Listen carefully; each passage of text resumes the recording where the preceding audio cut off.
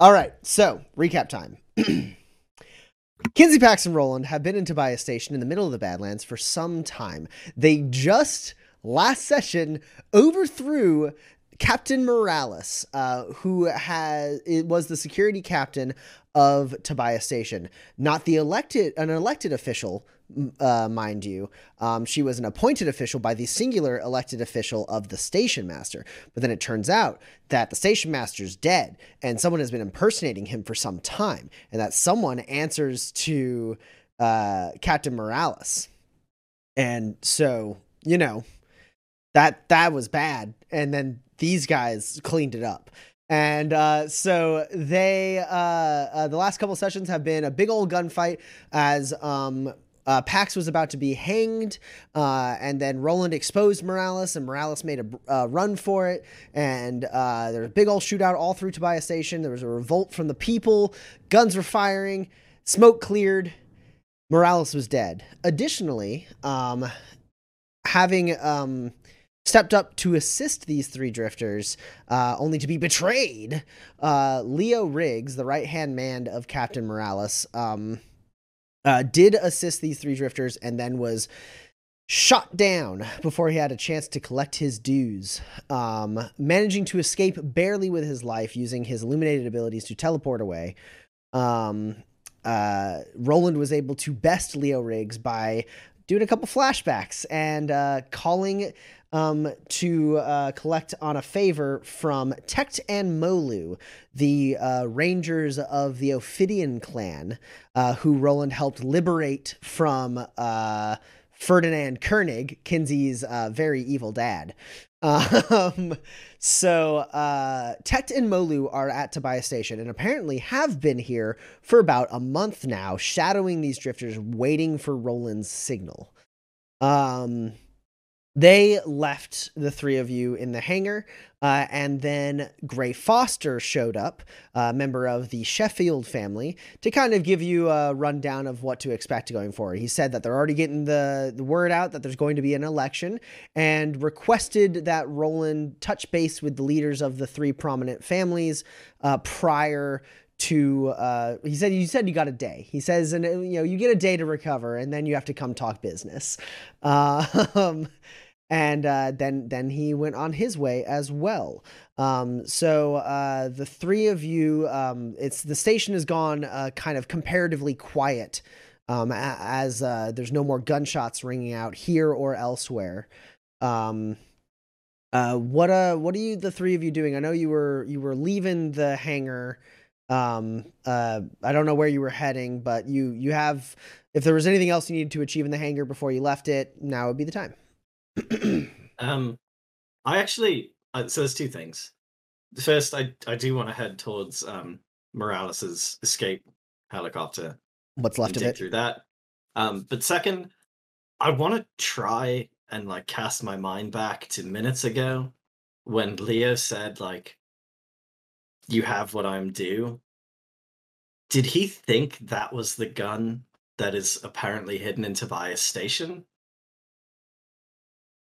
Yeah, basically, you never got confirmation from Leo that you knew that Leo was looking for a stash, something that Ephraim had hid in Tobias Station. Yeah. And so him appearing, fighting along your side, and then reaching out to the gun that was collected in the garden, and saying this was the arrangement.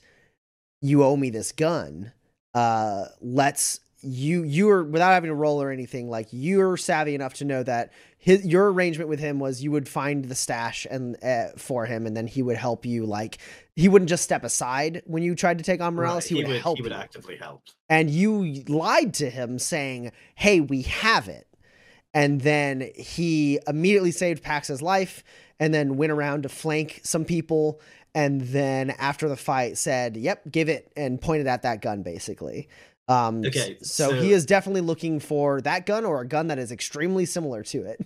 Okay. So based on my best read of him in that moment, he thinks we found the one that's in Tobias Station. Yeah, that seems like a pretty safe bet. Okay. New sort of Probably not first. Second order of business. Soon in this new regime. We should actually find that one. So you're rummaging around the wreckage of the helicopter, broken off rotor wing and everything. It's full of all sorts of supplies. Looks like maybe some of it were supplies that were stolen from other hangars, that kind of thing. Like she was basically like just like doing the equivalent of like sweeping things off a shelf and putting it in to give herself a better life as she ran away. But the one thing of importance that you do find is a satchel that contains Morales' data pad that was returned to her by Leo Riggs. Ah. And you already have the cipher for it, so you are able to read everything on that data pad now. This was foolish of her to not destroy. Anyways.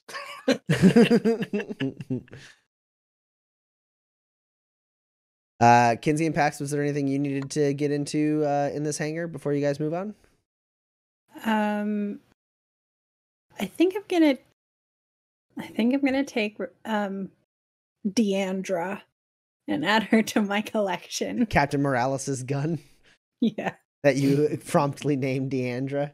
Yeah. Yeah. Well, the only problem with that is that it's the start of a new collection, really. Well, it is a hard caliber pistol. It is not a revolver though. It is, are the stats for this? It is a hard caliber pistol with enhanced sights, a laser sight, and a box magazine. It's got like a big like central like chamber down the center, like a more modern looking firearm. But still has the telltale signs of a hard caliber with like that kind of like glowing technology along the side of it. Okay.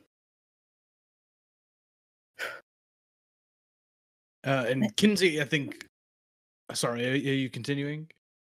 No, that's it. I go. Kinsey, I think, remembers what he probably thinks was a hallucination, and he's going to just head towards the hangar doors and see see if he looks over the edge, if there is an old man in Ophidian clothing just flying around somewhere. Yeah, that is right. And I skipped in my recap the fact that Kinsey died. Kinsey took a bullet through the heart, witnessed his death, and then seemed to have a surreal experience where he felt he was somehow in the Blackscale Cavern without being in the Blackscale Cavern, saw some like wisps of people around him, and then came back to life a few seconds before he died and was able to dodge the bullet. And then from there, Kinsey, you're still kind of experiencing this kind of sense of like being hyper aware of the nature outside of the station. Like, you can still feel the wind more than you could before. You can smell smells in the air that you couldn't before. You like can sense the nature around you. You can even like, if you like, as you're like moving, you get like this weird sensation that like you can almost feel / hear the brook on the top of the mesa well above you. Kind of like this like cold like feeling on the back of your neck that isn't necessarily like creepy or disconcerting. It's almost like a comforting coolness. But then in addition to having that weird vision and giving these kind of like these sensory inputs from nature outside of his normal like vision and range, he did see a weird person standing on the ledge of the hangar who went shh and then jumped off the hangar really casually. So yeah, Kinsey, you rush there and you look over the edge. Nothing. No body on the ground, no someone floating around, no like vehicle off in the distance that he could have flown away on, anything like that. And he just kind of like shakes his head and he'll walk back to the others. You okay? You look weird. No, I think I'm fine. I think I'm. Yeah, I'm fine. And he's going Okay. to break, I guess he'll break off and check up on Umbra and see that he's all right. Yeah, He's Umbra's a little fairly injured. Umbra's a little wounded, but is standing strong, licking his fur a little bit, trying to get some of the blood off, shaking his head to get the blood off his antlers, and just kind of like patiently waiting for you to like give him a command. And so when you walk over to him and like reach up, he like really quickly like pushes his head against your hand, so that you can kind of like get behind his ears. All right, my friend. He goes, and then like kind of like shoulders you a little bit. Doesn't seem to have the energy to like give you a full on kick, but gives you a little bit of a shoulder and like presses up against you, like gently like moving the antler around your head so that he can like, you know, put his head nearby yours. All right, take it easy. All right, come on. You're getting blood on me. Stop it.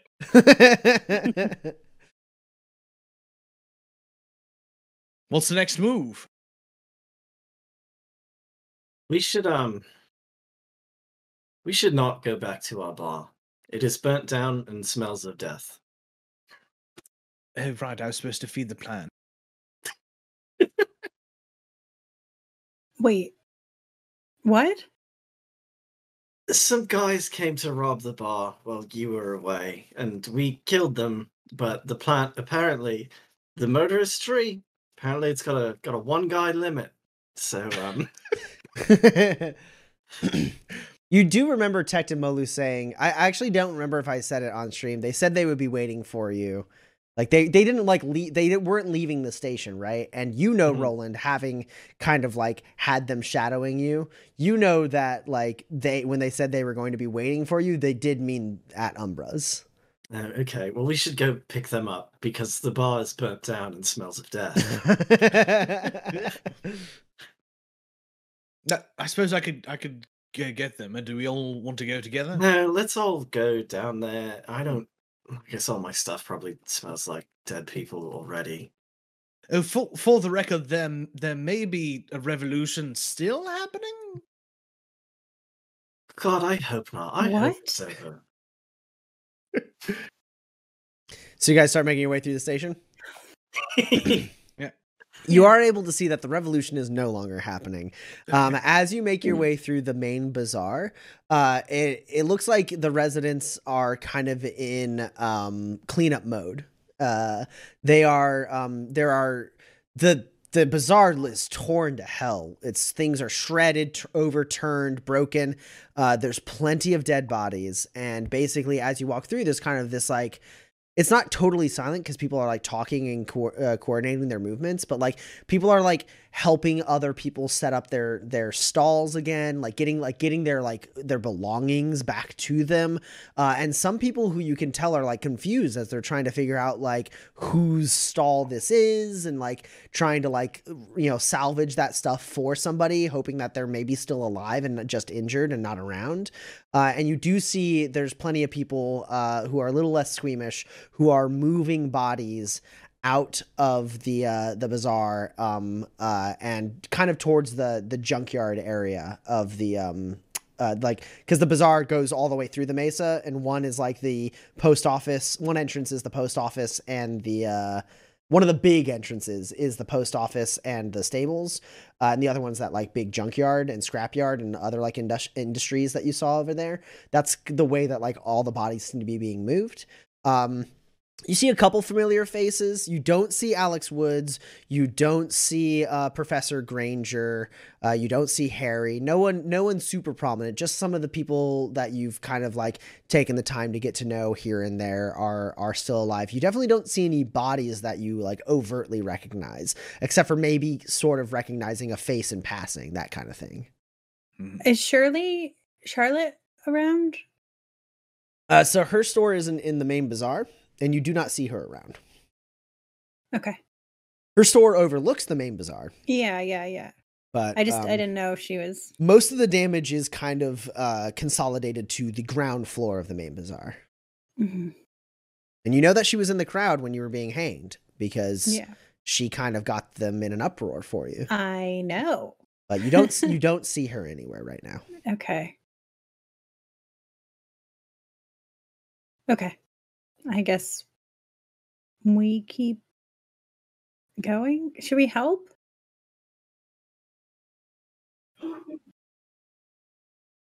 Um, probably. Let's get our bearings at the very least first. I think this will still be happening in the 30 minutes it takes for us to get back. Sure. Okay. Um. Okay. Yeah. Let's go. Okay. You make your way through the main bazaar. You do catch plenty of looks as you do. People don't interrupt you or interact with you or impede you in any way, but they do. A lot of people seem to mark your movement and kind of stop what they're doing as you pass by to kind of watch you go. All of you look terrible. You're shot up. You're bloodied. You're covered in like soot and sweat as you make your way through the crowd. Kind of nursing your wounds, and you're able to make your way down towards the lower levels and to Umbra's.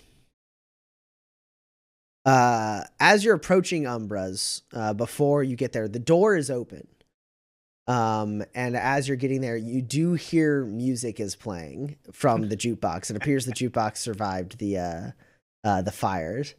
And as you come around to the door, you see Tect and Molu have made themselves comfortable at the bar, drinking a drink, listening to music, and also in a booth on the opposite side of the room of the Drosera tree.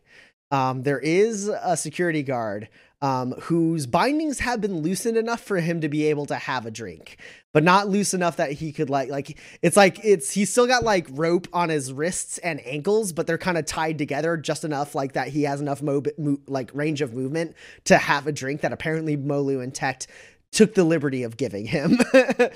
And they're sitting there and they're just kind of like in silence listening to a Bobby Klein song as it plays loudly on the jukebox. And it's got like a much more aggressive guitar to it, and a little bit of like more industrial like kind of percussion behind it. And it's like, the night is calling, I have to go. The wolf is hungry, he runs the show. He's licking his lips, he's ready to win. On the hunt tonight for love at first sting. Here I am, riding on a Warrakin.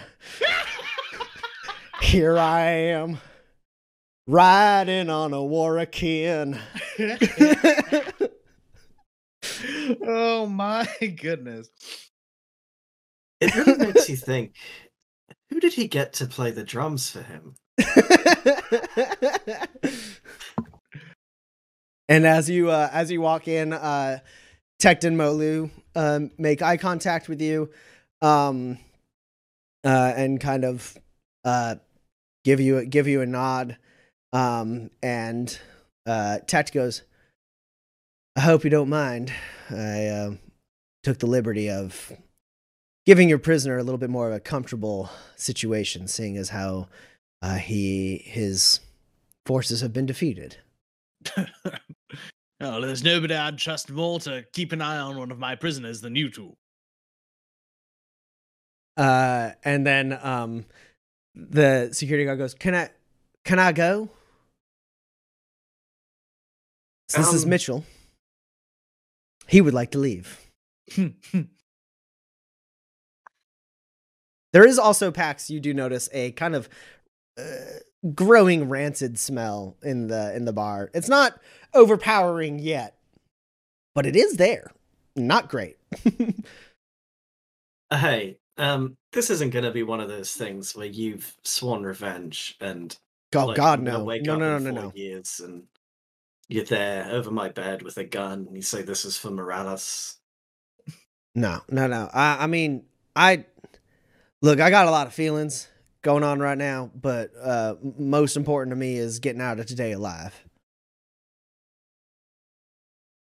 Yeah, okay. Just like, be good. Can you do that? Can you do that for me in exchange for letting you leave now? Yes. No, don't. Really think about it. It feels like a little bit of a loaded. I don't. Yeah, it is, but you're the one tied up, so. Right, but how am I supposed to make that promise? I mean, I ain't ever even left Tobias Station, and I got to run away now. I mean, people here are gonna, hang me for being one of Morales' crew. Well, like, take your uniform off, go get a horse or whatever, and go be good. Okay. Great. I don't see why that was so hard, I say as I come over and, like, untie him. He finishes his drink, sets it down, kind of like eyes all of you as like the it's playing. You really ought to take the uniform off. Right, and he like kind of undoes it, and he's just like in like a t-shirt and like underwear, and he's like, because it's basically it's like an armored, like almost like an armored jumper he They has. didn't even give you your own pants. It's fine. I have a spare. I just gotta swing by. Thank you. And he says, like walking out with his hands up. As he walks out, I point at him, and I point at the tree, and I point at him again. He just like gets to the door and bolts the other way. Does it look like good armor? It might be better armor than what you're wearing right now. Well, I'm not wearing any armor right Yeah. now. So, I mean, that's not a very high bar. Yeah, no, it is fitted and hardened, and it's medium. Oh. It's light fitted hardened. Okay, I'll take that. Cool. You get a security jumper. Yeah, I don't know when I'm gonna wear it, but So, welcome to our bar. It's nice to finally host you here. Interesting aesthetic. It was nicer yesterday. We know.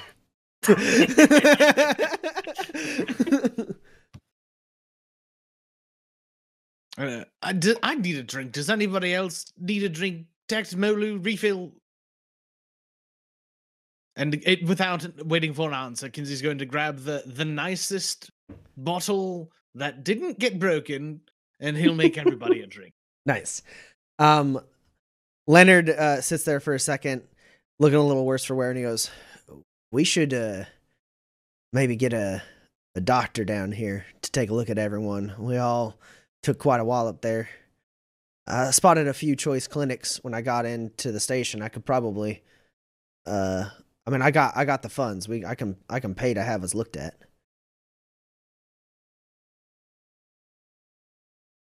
Okay.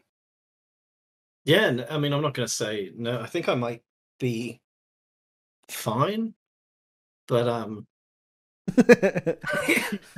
Like bullet holes in your jacket.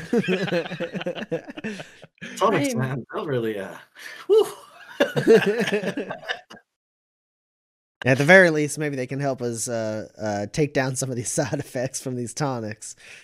Oh yeah, I'm super awake right now. Yeah, you're extremely wired, Pax. You've done quite a bit of uppers.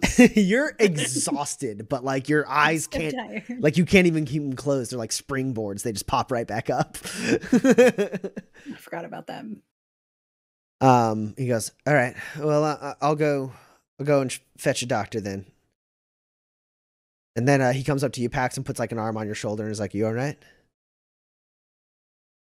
Yeah, I'll be fine. It's, only like the third time I've almost died, so I'm getting used to it. He like glances to Tect and Molu because he has no idea where the hell they came from or who they are. And he goes, "All right." And then Oh, I'll walk you out, and I'll tell him who Tect and Molu are. you like go part way down the hallway and be like, "Yeah, Mhm. so we made friends with the Ophidian clan, and these guys are rangers." And yeah, you give him the Cliff Notes version of it, and he goes, "All right, well, I mean, where did they even come from?" I don't know. I have a lot of words for Roland, and I figure he knows. All right, well, I imagine the clinics might be a bit overtasked at the moment, but Yeah. if there's a doctor that I can get to come down here and take a look at y'all, if and he like gestures at himself, he's like, and me. Yeah. I'll bring him down as soon as I can. Okay. All right. And he gives you a kiss on the cheek, and then goes up to the bazaar. Hey, could I ask the three of you to do me a favor? Hmm? There are, I believe, Kinsey, correct me if I'm wrong, 2 dead bodies in our vent up there. Yeah, I think it's 2. Yeah, that's about right. I am not physically strong enough to, 1, withstand the environment within said vents, and 2, carry 2 fully grown adult men. Could you guys just sort of help out getting them out of there? Do you want them out of the station or just out of the vents? Out of this vent is fine for now. When does the tree need to eat again, Kinsey? The tree could eat again, Kinsey. You know, we could feed it 1. He's getting a little peckish. God, terrifying. I can't believe you have that thing here. Yeah, Tecton Molu will Pax, as you return, Tecton Molu and Kinsey are removing 2 bodies from the vents. You see the bodies of Earl and Bender. Oh my. Hmm. And Kinsey, Molu will help you carry. You stop and like Molu looks at you, looks at the bodies, and like sees the massive form that is Earl, and then looks at like the slimmer form that is Bender, and he goes, "That one, right?" Yeah, that one. We'll toss Earl on Umbra. Yeah, and so you're able to bring Bender over to the tree. There's no glass to make you not watch it, as Kinsey and Molu carefully kind of slump Bender against the tree. His body starts getting pulled in as those tendrils close in. His arm snaps and is I'm not gonna slowly watch this. removed from his torso as it gets kind of wrapped around to like the back of the tree. And then his like body gets like lifted up off his feet and is like broken in several parts as it gets pulled into different parts of this tree. And slowly the trees, like all of its tendrils and like extensions and leaves, close in around the corpse of Bender. At least he's good for something. And yeah, you're able to put Earl on Umbra, who I guess did Umbra come down here with you guys? Yeah, I didn't mention it, but Umbra definitely walked with us all the way through the station, Cool. which may have explained some of the looks, but yeah, Not that many. Not as many as you would think. Yeah, so you're able to load Earl onto Umbra.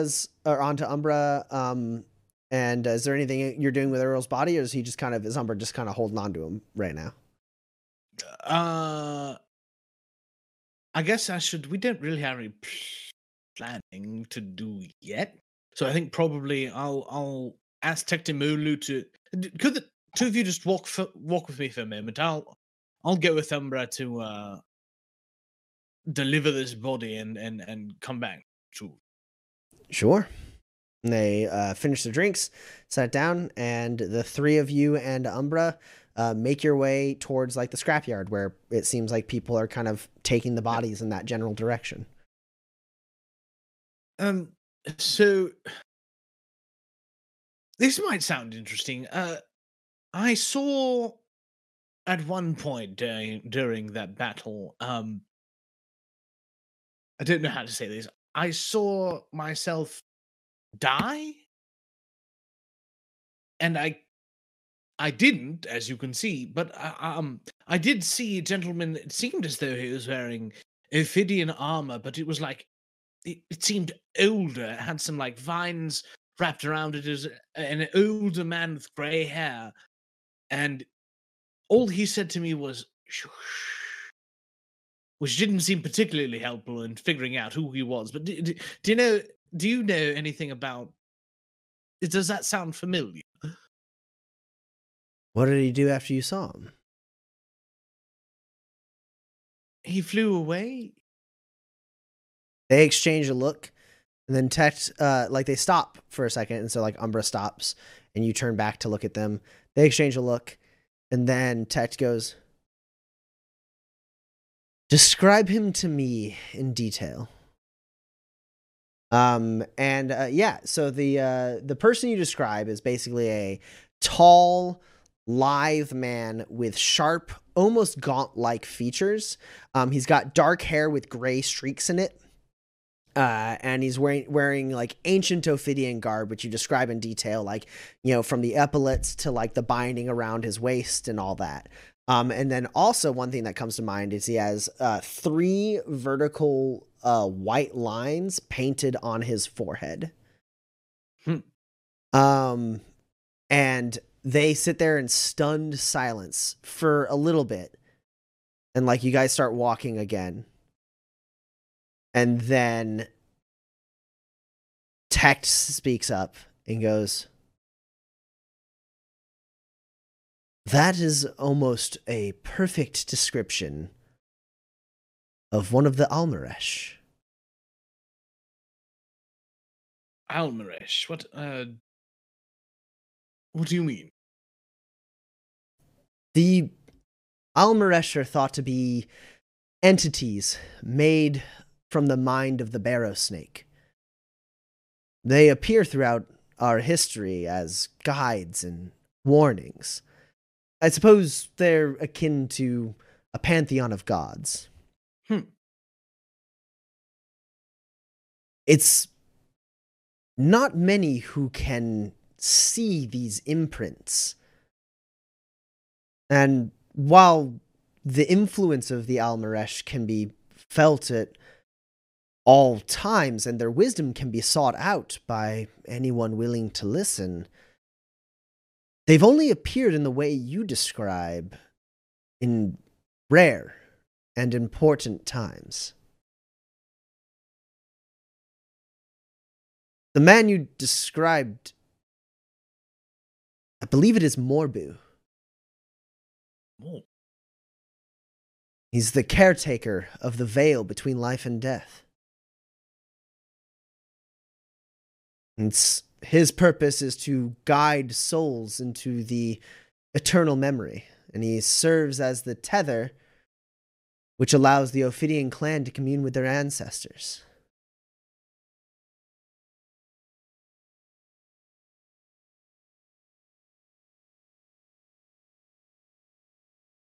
See, the Ophidian clan believes that when you die, your spirit lives on in the memory of the barrow snake, so that your wisdom is never lost.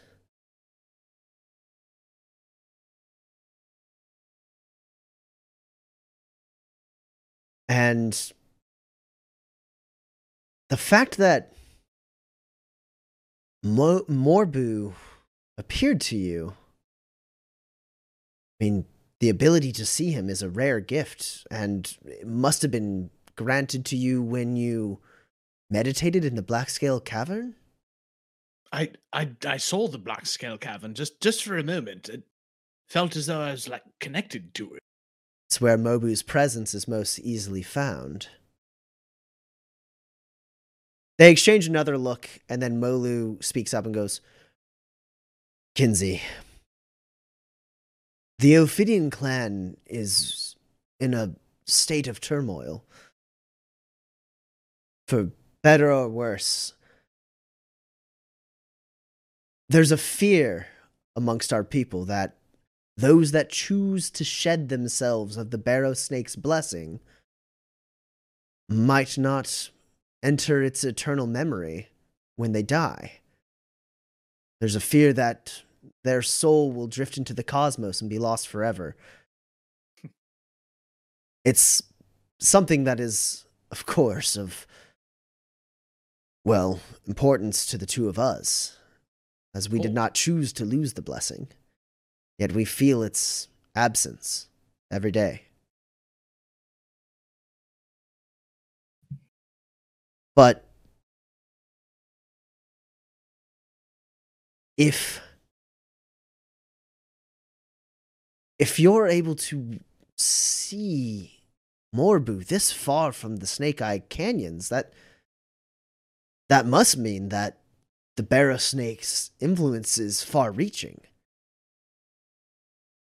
And Tect says, we can't know for sure, one way or the other. But if I were to venture a guess, Mr. McCharlotte, I would believe that you are meant to serve a great purpose. For either yourself or the Barrow Snake, or perhaps the Ophidian clan itself. Instead of allowing you to die, Morbu showed you a vision of your potential death in order to allow you to live. In stories, Morbu is a very calculated individual. He's supposed to guide the souls into memory, but is said to be extremely sympathetic to mortal beings. Instead, he tends to choose to balance the natural order of death with a desire to allow mortals to live out to their full potential. I myself have called on Morbu's wisdom when I've gone on a particularly dangerous hunt or mission. Anytime we feel our lives may be in the balance, we call to Morbu to look after us and hope that our purpose is great enough that he will allow us to continue forward. Morbu is not greedy for death. For him to spare you, there must be a purpose behind it. I would recommend that you make your way back to, we are not, you need to speak to either APEP or, oh no, why are all of my buttons? Oh no.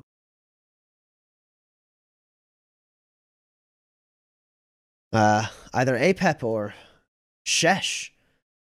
Hell, even Lustra could sing you a song or two about Morbu, and perhaps shed light on it. You should come with us to the Snake Eye Canyons. Unless Morbu pokes his head from behind the veil one more time to point you in a different direction. There are few things more comforting than I've ever felt in my life than my time in the Black Scale Caverns. I always intended to return, but perhaps the time is now. At the very least, our people need to know what you saw. We can bring the message to them if you still have business to attend to. Your path is your own to choose. But we must make haste back and let them know what we saw. Of course. Send a message to Soldina at the very least. Get word to the people there.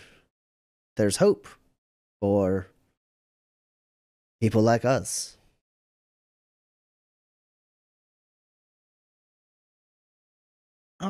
I'll think about it. But first, I've got to take care of this, obviously. But You're thank like you. almost to the edge of the bazaar with the body at this point. Yeah. I feel as though I need to thank the two of you. Thank you for being here. I mean, obviously, I didn't know you were here the entire time, but we would not have been successful in this crazy cockeyed plan of ours without you being here. Well, the three of you helped release Molu and I from a life of servitude to a man who was lying to us. Yeah, sorry about him. His sins are not your own. Do not take them on you. And when Roland called, we were, honestly, pleased to have some purpose. We didn't know what to do. We could just sit there and hope that the barrow snake would connect with us once more. So, having something to achieve outside the canyons, it felt like there was at least a reason for us to be the way we are.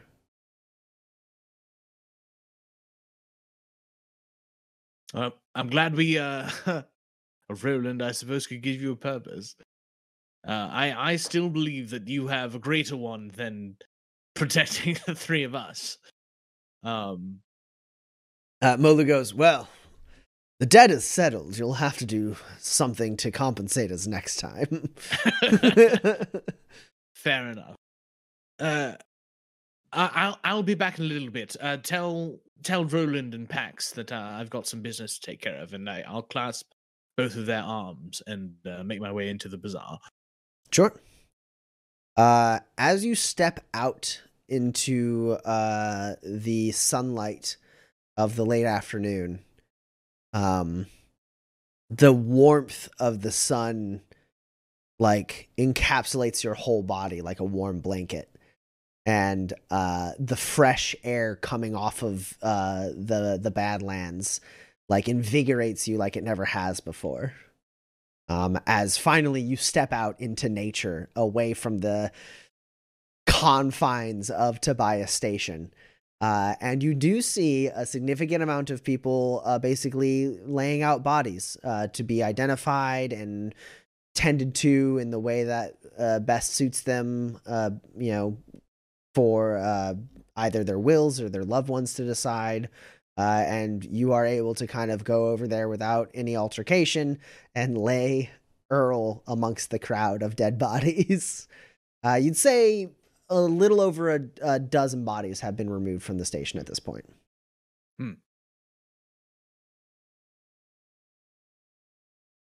Meanwhile, Roland and Pax, what have you two been up to in the saloon? I believe you are alone, except for the somewhat slow-moving tree in the corner. Yeah, I like sort of like limp over to the door and shut it, and then limp back over to the bar and sit down on the chair on a bar stool.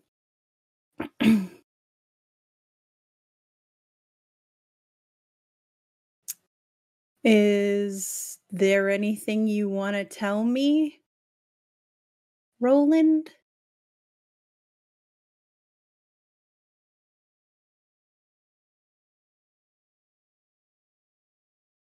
Trying to think of which thing. Where would you like me to start?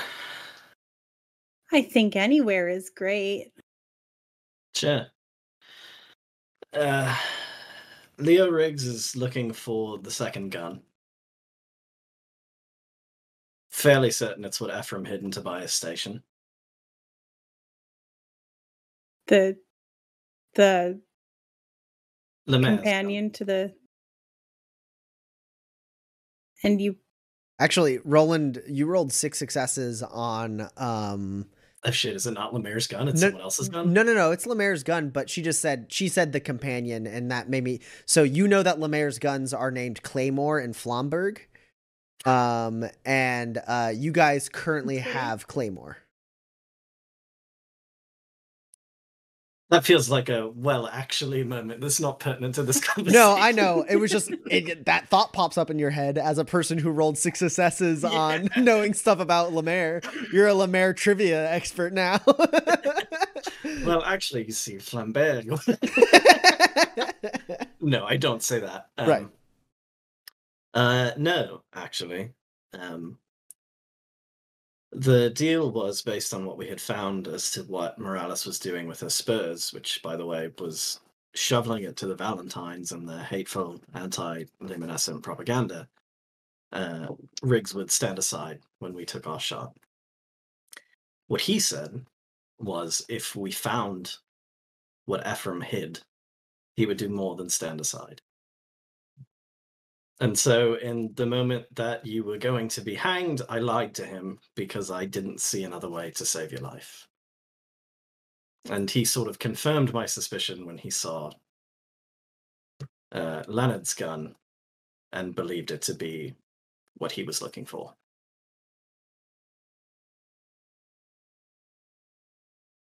Okay, well, I'm less mad now, but... And you didn't know that it was the other gun when you promised it to him? I didn't know.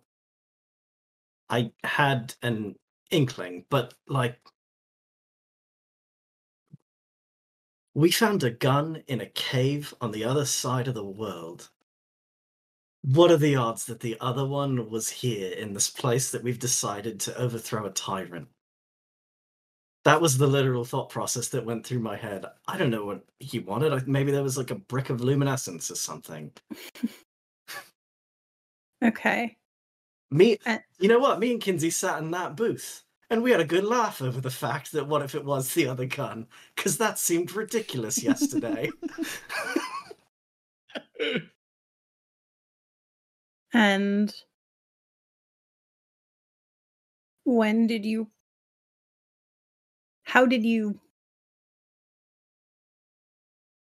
called the Ophidians? I called them almost immediately when we decided this is what we were going to do.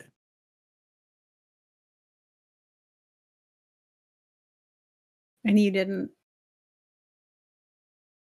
share? I didn't.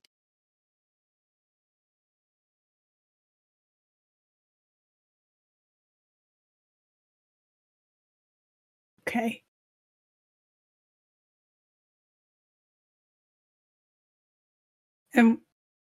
And what did you trade for the family?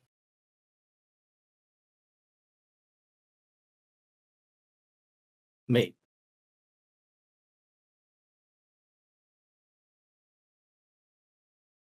You shouldn't have done that.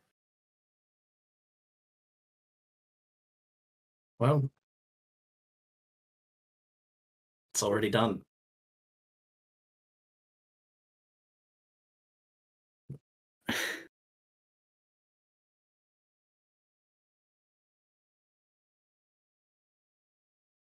I don't want that for you.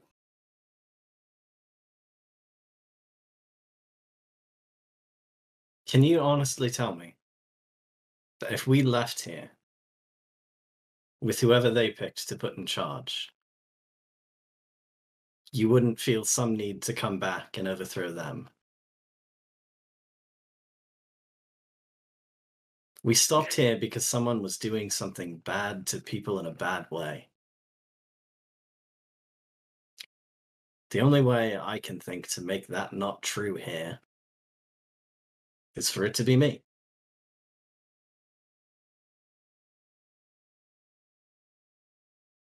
But that's not it's not fair. What are we supposed to do? I can't.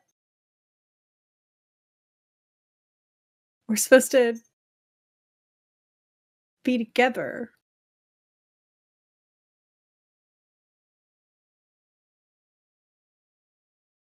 Listen, whether you believe it's possible or not, there's a very nice happy ending where you and Leonard ride off into the sunset. And I know what you're thinking, it can't possibly be that. But I have just delivered, perhaps, maybe not largest, but one of the single largest wins to 3 of the families on Manifest in removing and replacing someone who was screwing them over.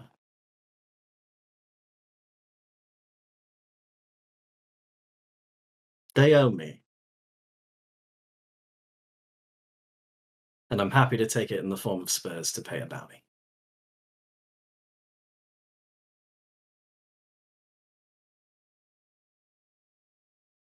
Well, I'm really mad at you. So,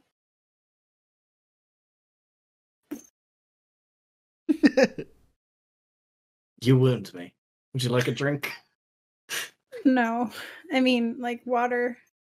Sure. Doom, doom, doom. There's a knock on the door. Are you here to kill us? I don't think so. You hear the voice of Alex Woods, the grocer from down the street. Great, come on in.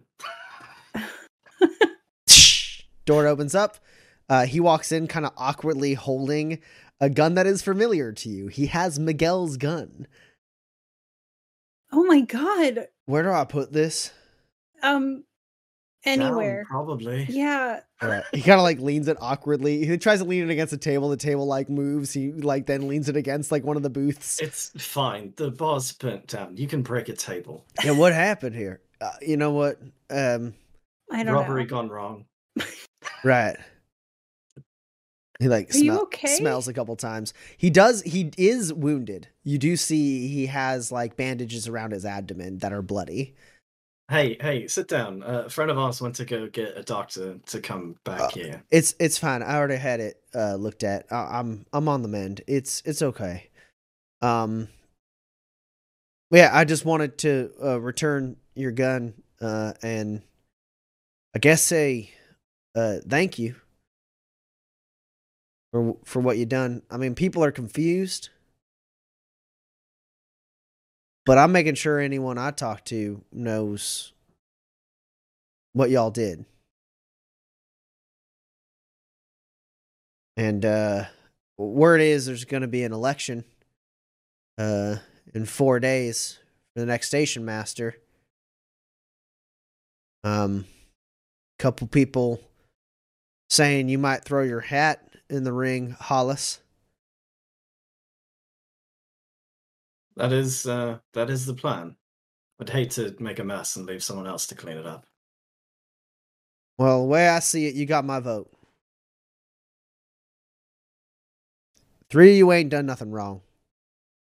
You saw wrong and you righted it. I know that. And anyone with half a mind in the lower levels knows that.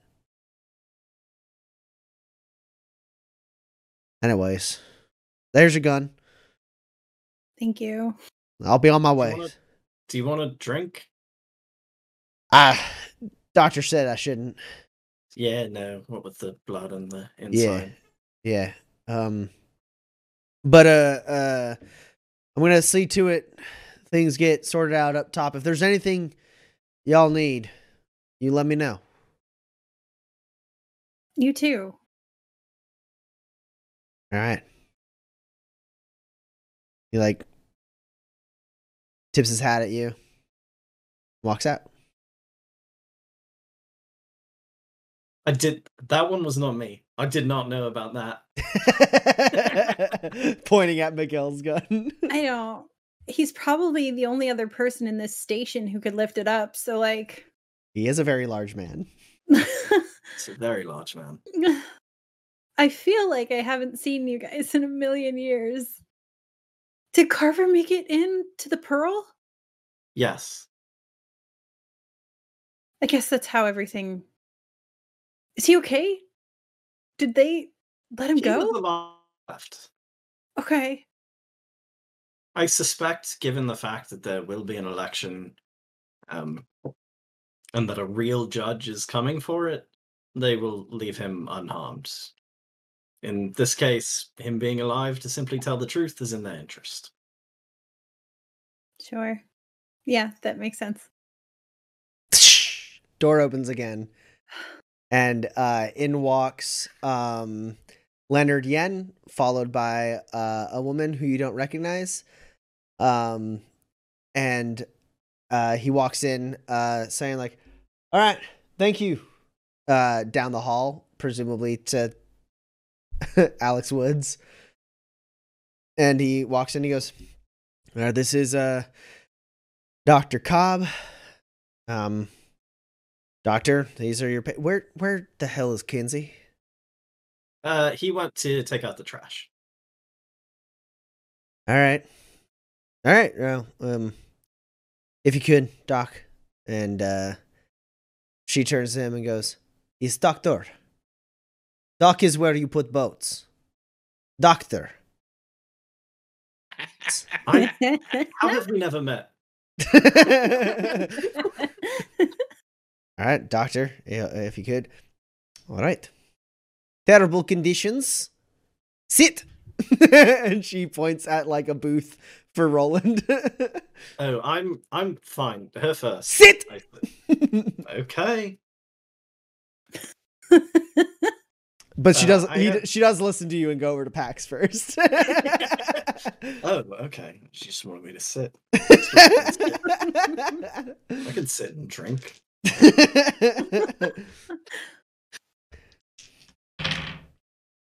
What injuries do you have, Pax? The tears are what's important to me. Sure, the class of your injury. I have 3 or I have 2 tier 1 injuries and 1 class 2 injury.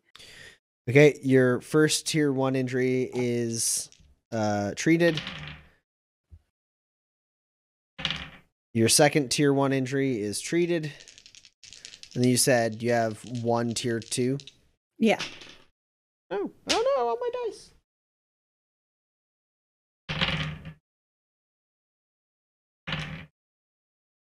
Your tier 2 is also treated. Nice. I feel much better. No other injuries? No other injuries. You got hit point damage? Yeah, I am anything missing... that can be healed, or is it all? It's all locked in, right? I have taken a health tonic since, and then been injured again. So, I am missing 10 hit points. These are new holes. These are new holes. You heal 6 of those hit points. Okay. Now I'm only missing 4 hit points. Roland, you have no hit point damage, right? Yeah, I've just my knee wobbles a little bit. And honestly, like I feel like I've been going for days. What's the tier? I have a class 2 and a class 1 injury. All right. Well, the class 1 is treated, and the class 2 is almost treated. You need 1 more rest for that to be treated. Okay.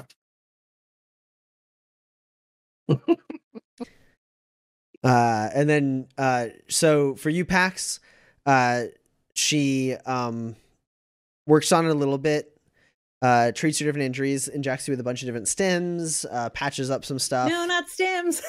not like stems, chemicals. Sure. And then she goes, "You're going to have trouble sleeping tonight. There's nothing I can do." And then she looks at like her scanner a little bit for a second, looks at you, looks back at her scanner, and then moves away. And then she goes over to Roland.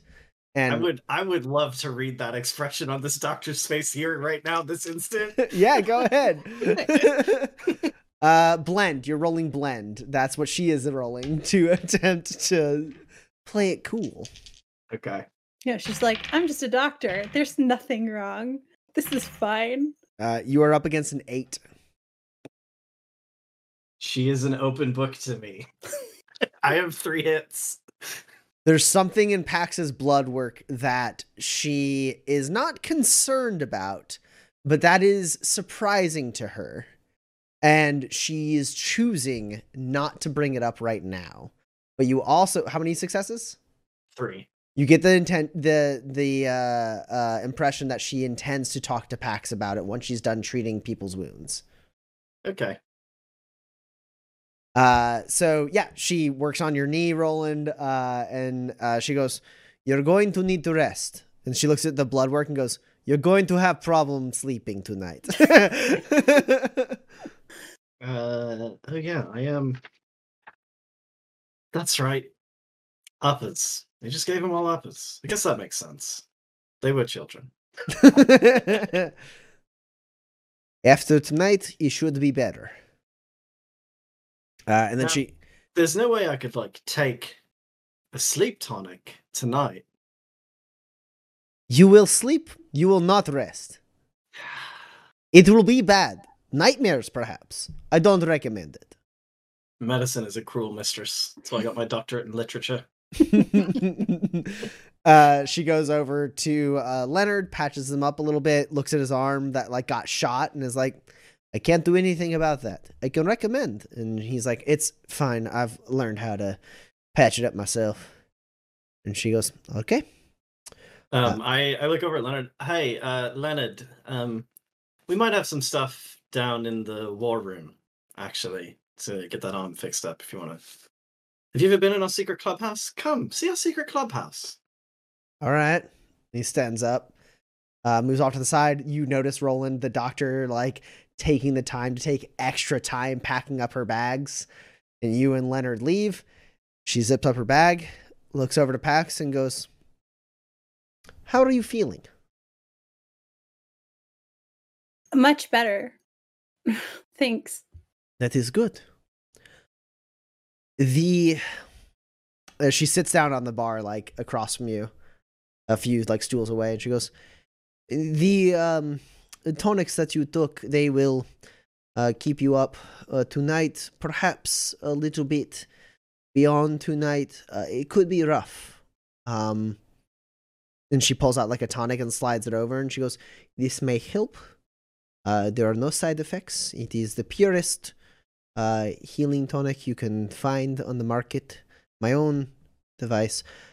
Thank you. I'm sorry, I did not get your name. I am Amelia.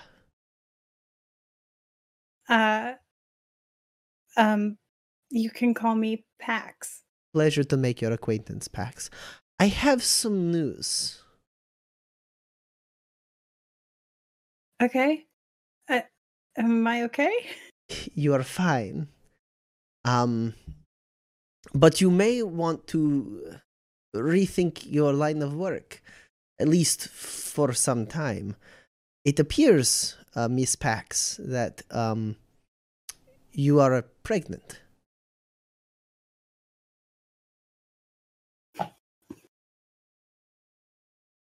I understand if this comes as a shock. People in your line of work, they do not typically intend for this to happen, but your blood work indicates that it may have been recent. Huh. I thought you would like to know. Yeah.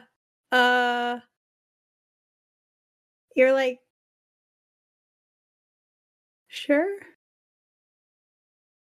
Yes. My med kit is excellent quality. It would not give me a false positive.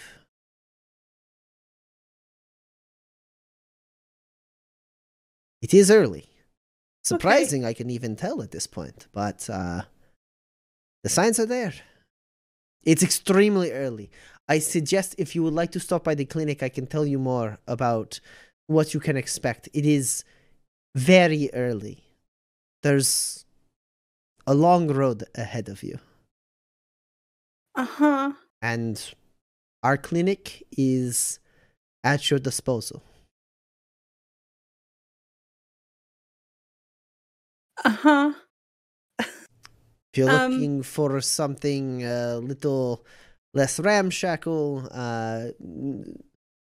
perhaps one of the factory towns, Markham's Landing, Iron Harbor has... no, I can't. It's too far. Well... yeah, thank you. I'll stop by. Where is your clinic? We are on the second level, between the bazaar and the upper crust, in wing 23C. Okay. Okay.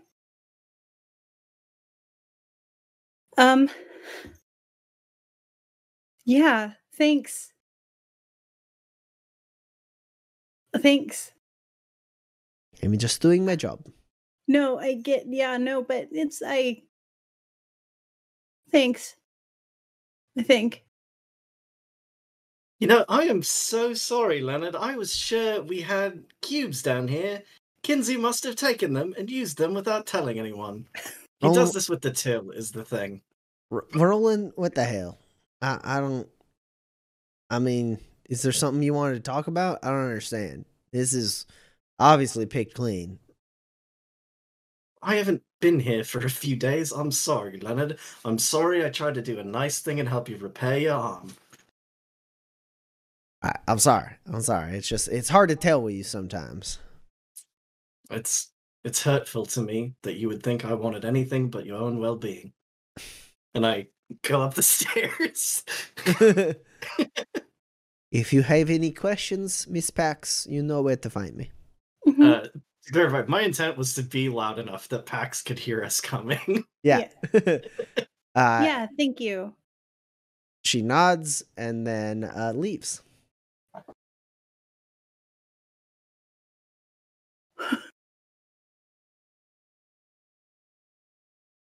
Did And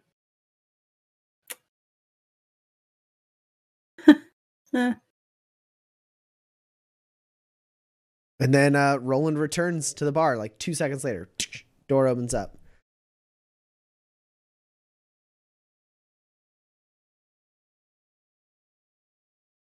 And Leonard follows close behind. He looks at you, sees you looking at him, and he like smiles and goes, "Feeling better?" Uh-huh. You all right? I don't know. Am I missing something? He looks at Roland, looks at Pax. Do you know? I mean, listen. I've been in her position before, you see. It's a look I'm familiar with. How could you? How dare you? It's just context. But I didn't say anything. I didn't say anything so that you could say something. Can someone say something to me? Maybe? What's going on? No pressure. Roland bursts out laughing. I'm pregnant.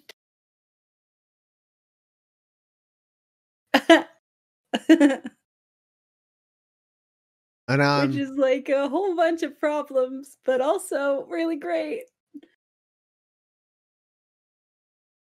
and I'm Yeah, you're welcome. This is awesome. oh my god. Are you for are you really? Yeah. Oh my god. And he rushes over and he gives you a kiss on the mouth. Yeah. And he goes, "Oh, this is amazing. I mean, hey, wait, how did he, what?" Do you need He me almost always knows everything before I can explain anyone it to else. you. A doctor looked at a woman's blood work, saw something surprising, and then kept it to herself until they were alone. But And it wasn't bad surprising, right? Like you can tell that on her face when it's bad surprising. she's sure. You're sure. Yeah.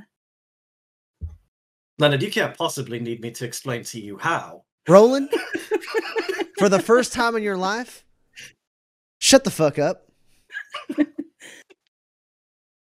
He puts a hand on Pax's cheek and he goes,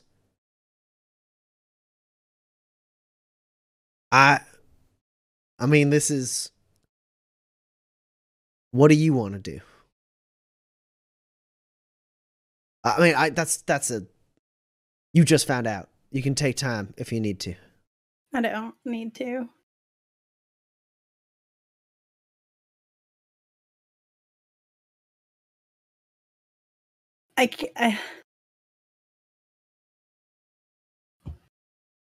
Roland and Kinsey are gonna be great uncles.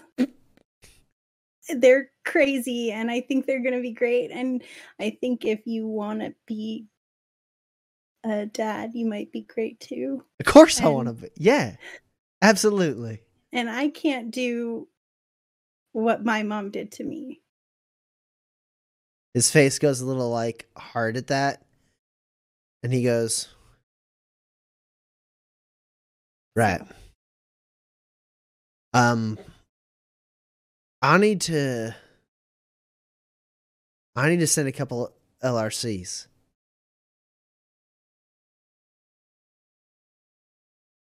We're going to take care of this. I'm going to take care of this. Okay. Even if you don't, it'll be okay. I have to try. And he steps back, kind of like beaming, like a little dazed. And he kind of like sizes you up for a second. He turns around and goes, "You can talk again." You're not in charge of me. He like lets out a barking laugh and then like kind of like stumbles his way out of the bar. And as he does, Tect and Molu walk in. He didn't get kidnapped again, did he? Oh no. Kinsey? No, he said he had to take care of some things. He said he would be... He's going through something. See, okay. He was weird after the whole... I think you're going to find him weird for a while. Oh, he's always been weird, I guess. Yeah. But he's okay? Molu Did he tell you? Molu says he's excellent. I think he Well, just I needs a like little time out in the wild with Umbra to clear his head. Yeah. Okay.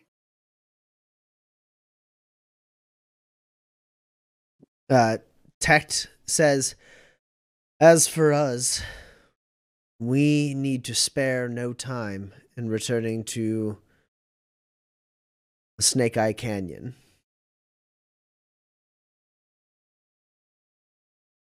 Everything okay? Yes. There are concerns that our people have regarding the revelation that was had with our survival. Kinsey seems entwined with something that gives us hope. It's hard to explain. But Kinsey can tell you himself, I suppose. But what he told us gives us hope, and we need to pass that hope on to our people.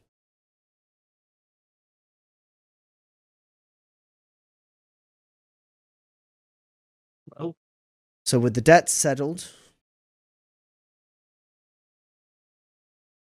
it was great seeing the three of you again, even from afar. Next time, I feel like you could probably say hi. Or just come visit if you want. Molu looks at Roland and says, "We were under very strict instruction." Yeah, we Yeah, talked about that. You can blame that one on me. Yeah. Tect goes, "Oh, we will." But I hate this being accountable thing. But if you ever need to reach us, send word to the father in Soldina. He will pass messages along to the clan in the canyons. If you see Sky, can you tell her hi? Absolutely. Had we had the time to talk to her before we left, I imagine she would have sent me with the same message. And if you ever need our help again, debt or no debt, You can at least reach out, see what happens. I figure I owe you for the guys in the vent anyways. Yes, well, hopefully the smell clears soon enough. One can hope. The tree undulates. Ugh, gross. I hate that thing. That's the first repair we're doing. We should get rid of it, I think, right? The tree? Yeah. Are you gonna move it? Because I'm not touching it. I'm not going No. near that No, thing. no. I guess we have to burn the place down. You already did, and it lived. So It was a small fire. just like do the glass thing again. Can we hang a sheet? Tecton Molu bid you adieu as they leave. Kinsey, what do you get into after you drop off Earl's body? Well, the original plan was to drop off the body and then take Umbra to the stables. Okay. But for some reason, Kinsey feels like no urge to do that. And so I think he and Umbra are just kind of wander out into the desert. And I'm going to think about this Morbu person and see if maybe I can, like, I don't know, just find a place that feels good. Okay. So your commune with nature ability allows you to get some inkling of something, but you have to roll for more detail. Great. So what you get moving through, you're just trying to find a place that feels good. And you do eventually find like an area, like you go further than you would think. And like you're not pushing Umbra beyond his limits, but Umbra is hurt and is a little winded. But like you're not pushing him hard, he's not moving fast, and he's happy to move a little further. He's still got plenty of fight left in him. As you make your way out into the desert, you just kind of casually walk out. The sun is getting lower at this point, like starting to be broken up by the mountains on the horizon. And you find a spot. You can't see the station. You can start to see one of the two moons in the sky. And you kind of like stop for a second and you're like, this is it. But that's all you're going to get without a roll. I can roll. I have dice for that. Now, if you're using commune with nature, you have to present me with a question for this roll. One with nature, right? Or yeah, one with nature. I just figured you would want to get the talent. Well, actually, it's called the one with nature.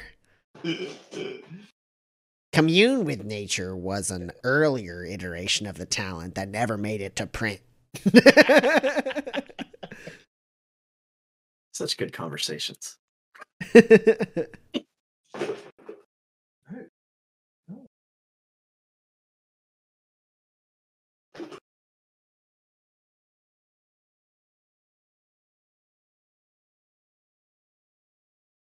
That's 4 hits. Woo. What is it you're trying to find out?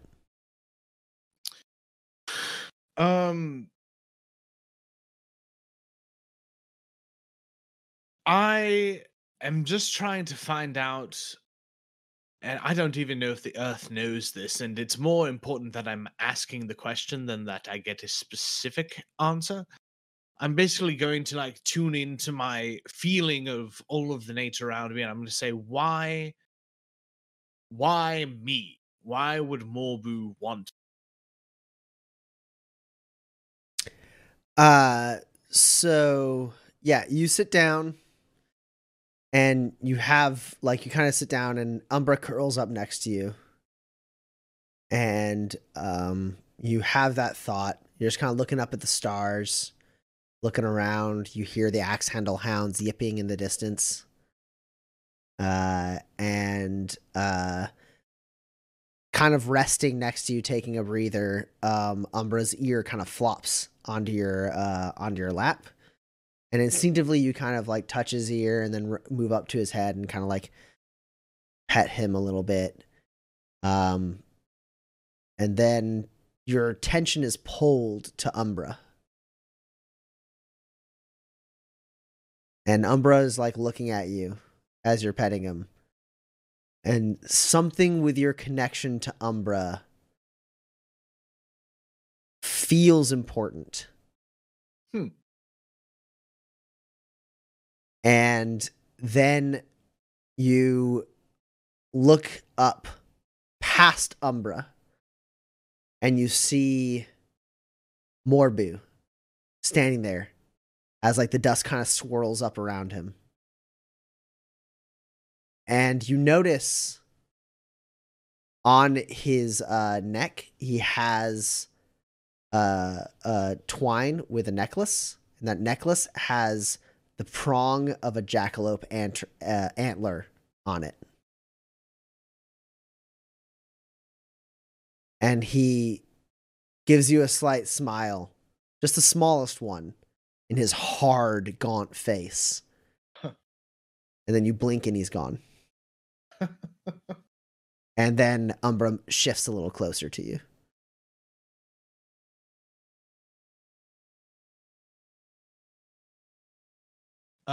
As I'm sitting and petting Umbra's head, I would like to use my Master the Elements talent as I kind of like enter a stage of meditation. And I would like to use the earth part of that to Sure. yeah, do your thing. You can narrate it better than I can. Yeah, so you kind of get into this like meditative feeling. Everything becomes zen. You open yourself up to that kind of vibrancy of nature around you that like you've always been aware of, but like after what you experienced, it's like heightened. And you feel like you can hear and feel nature for miles. Like somewhere in those mountains on the horizon, you like hear copperbird I don't know what's the word I want. Like babies. What's a baby bird called? Chicks. Chicks. Copperbird chicks like chirping up. And you hear like the movement of their metal wings forming on their bodies. And you hear like the sound of wind, and then very far away from you do hear the movement of what you're sure is a snallygaster moving away from you. You feel safe. Strangely, you kind of commune with that for like a second, right? And like you like feel like it's fine. It's just on the hunt. It's not hunting for you. It's not hunting for anything in particular. It's just hungry. I communed with it for a second. I don't know how to like describe this, but I want to send it like the feeling of like a wink, like you do your thing. You don't know whether or not that message was received, but you do that. And then you feel below you, in the ground, the dry, hard, rocky ground of the Badlands. You do feel deep below you. It's either an underwater stream or pond or gathering of water from the most recent rainfall. And you feel parched. Not oppressively so, but a little bit. You're out in the Badlands. And you feel the weight of your wounds on you. And as you sit there petting Umbra and thinking on these things, you hear the water more and more. And then you put your hand back to adjust your seat, and you touch grass. Not hard rock. And you kind of open your eyes and look around, and in a very small patch around where you and Umbra are laying, like maybe 5 feet on either side of the two of you, in like roughly a circular formation, vegetation has grown up. And you see berries that you know are edible and mushrooms that you know are edible and can keep on the road, kind of sprouting as you look on these plants. And then just a little bit in front of you, about 4-ish inches tall, 3 to 2 inches wide, kind of sharp, jagged tip, there is a glowing rock that has just the faintest of a glow, which as the sun is setting is a little more prominent, but just a slight warm orange glow to it.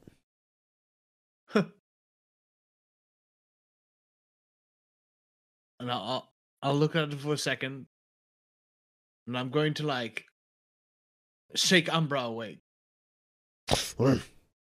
I know. And then Umbra immediately leans down and cautiously bites one of the berries.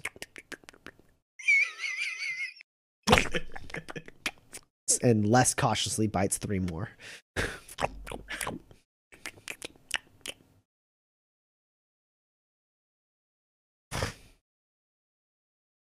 What do you think that thing is? Looks at the stone, gets up on all 4s, moves around it, sniffs it a little bit, pulls back, and looks at you, and he goes with his back leg.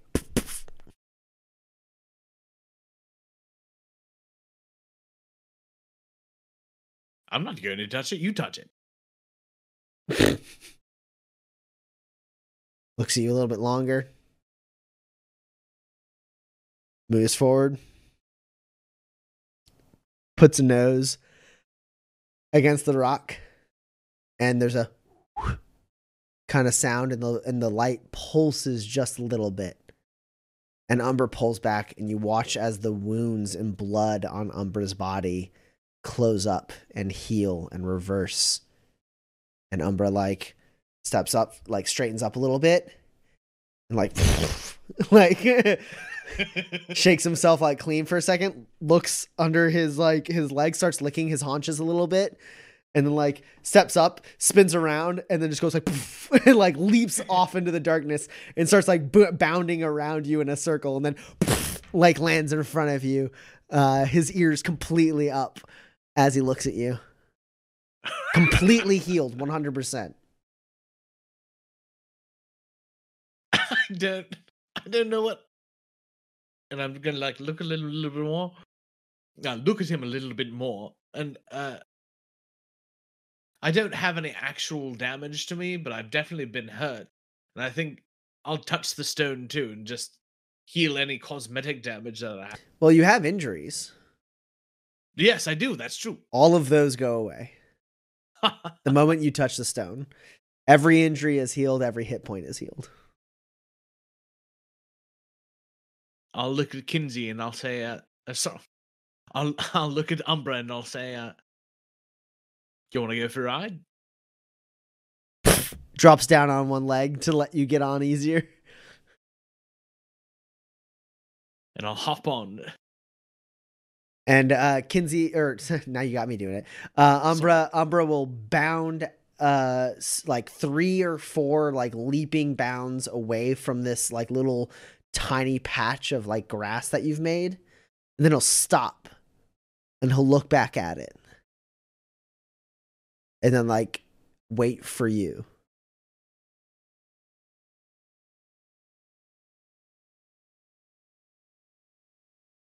Just give him a little head jerk. Yep.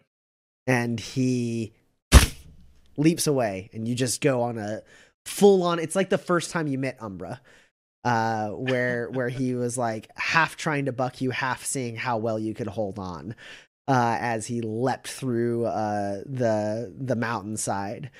He is bounding and bouncing off of any like terrain he can as he sprints around the area, and as the sun has completely set. And the stars are high in the sky, and it is well into the evening. You see ahead of you the lights of Tobias Station as Umbra is bringing you back. Roland and Pax, you have the whole evening. Kinsey doesn't get back until nighttime. Yeah. Are you hungry? Neither of you can sleep either. No. I don't want to eat ever. I'm hungry. Well, there's got to be like fruit or like eggs or something. You know how to make eggs, right? It was worth a shot. I don't know. I go into the kitchen and I start cooking. Roland, you've never cooked before. At least On not on stream. On stream.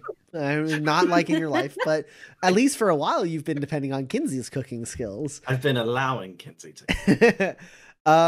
Yeah, you know a recipe or two at least, right? So you can roll lore at a -3. Okay. Sure. Fine. Kinsey hasn't stocked this kitchen to match any recipe you particularly know. Yeah, but like, cooking isn't about any recipe. It's about feeling. It's gonna make you roll tenacity if you keep talking.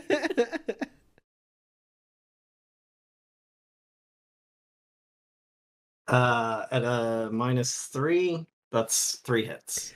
Okay, yeah. You open up the cupboard and it like doesn't match. Nothing matches like any of the recipes like you know. And like you're like, but It's just sort of salt, fat, acid, and heat. right? And so you just start being like, this should go well with this. This should go well with this. This isn't so hard. And yeah, you grab, you maybe don't use Kinsey's ingredients as efficiently as Kinsey might, and you don't necessarily. I'm certainly not trying to use them efficiently. And you might not make as like extremely good a meal as Kinsey has made in the past when he's rolled like 5 hits on cooking. But in this particular instance, you do make an extremely good dinner for you and Pax. And you come out with 2 completely full plates of like starch, meat, greens. So we're gonna need to go grocery shopping in the morning. I've used everything, but also I figured this bar's maybe kaput, so we should use it while it's here. I mean, we can fix it up.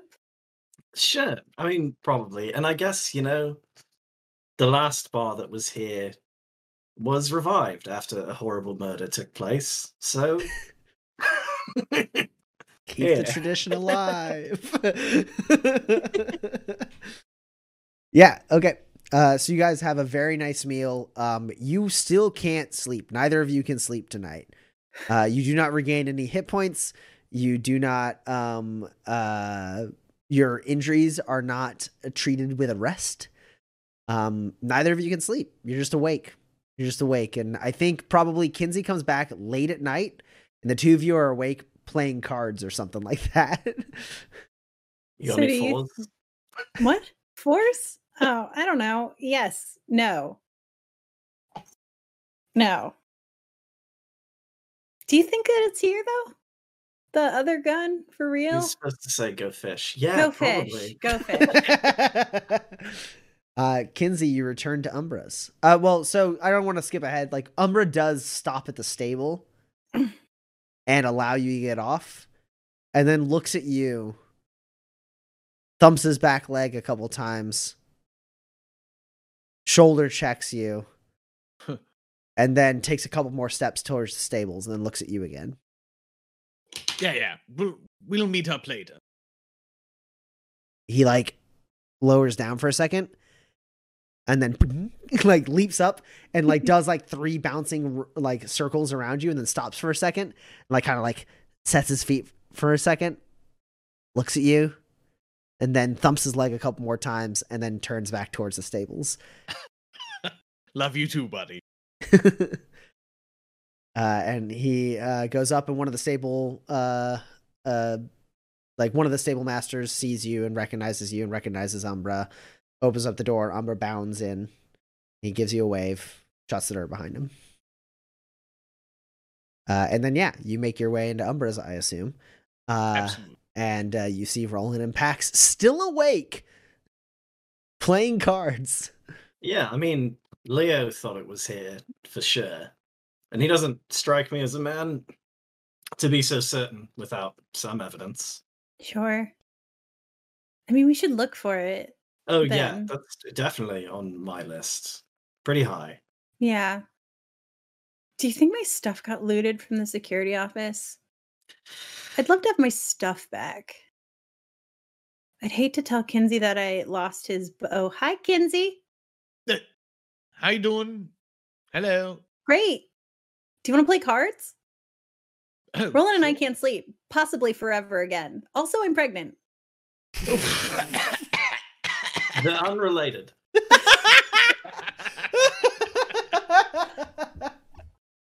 All right, take it, great Roland. Congratulations, or Yes. congratulations. The two of you crazy kids are going to make a go of it then. You love to see it. Yeah, maybe. But that's for, later. Right. Yes. Right. Twos. Do you have twos? That's the third time I've asked for twos, right? You get some twos. Nice. You know how to play fish? Do I go again? I don't know how it'll Do play. I know how to play fish? I'm the fish master, my friend. I am very bad at this game. Roland is letting me win. Kinsey sits down, grabs the top of the deck, and immediately loses really quickly because you're able to calculate what hasn't been guessed yet that Kinsey definitely has because he just grabbed like the top half of the deck that's remaining. You got sixes? How do you know? Eights? Jacks. Take them all. Take them all. Give me the ace. Which ace is it? Hearts. God damn it! And Kinsey, you are able to go to sleep at a certain point tonight. Yep. Roland and Pax stay up through the night. Pax, Hey, if you write a list before you go to bed, we'll go food shopping in the morning. yeah, the kitchen's a mess, Kinsey. Somebody cooked in there and it got real dirty. It was probably part of the attack. Yeah, when they I was robbed here us. for the. You weren't even here for the attack. Yeah, Bender must have got in there and tried to make dinner or something. Mm. I'll do the dishes and then I'll go to bed. Don't forget the list. I got the list in my head. Okay. It's gonna make it hard for us to shop from it then. I can't hear you from my wonderfully comfortable bed. I think I'll go to sleep. Kinsey, you get a rest, which I don't think matters because you use your Master of the Elements. Roland and Pax. Roland, you slept between now and then. Pax, you have not. This is the second night. I mean, you got like 4 hours of sleep. I got 4 hours of but sleep. you didn't It was get long a- enough for You didn't get a rest. Nope. I love the chat realizing what I wanted to say, which was, yeah, Kinsey, you're fine because you touched a rock. The chat immediately was like, you touched a rock, you're good. Pax, I need you to roll an Endure test for me. Of course. You know how bad I am at these.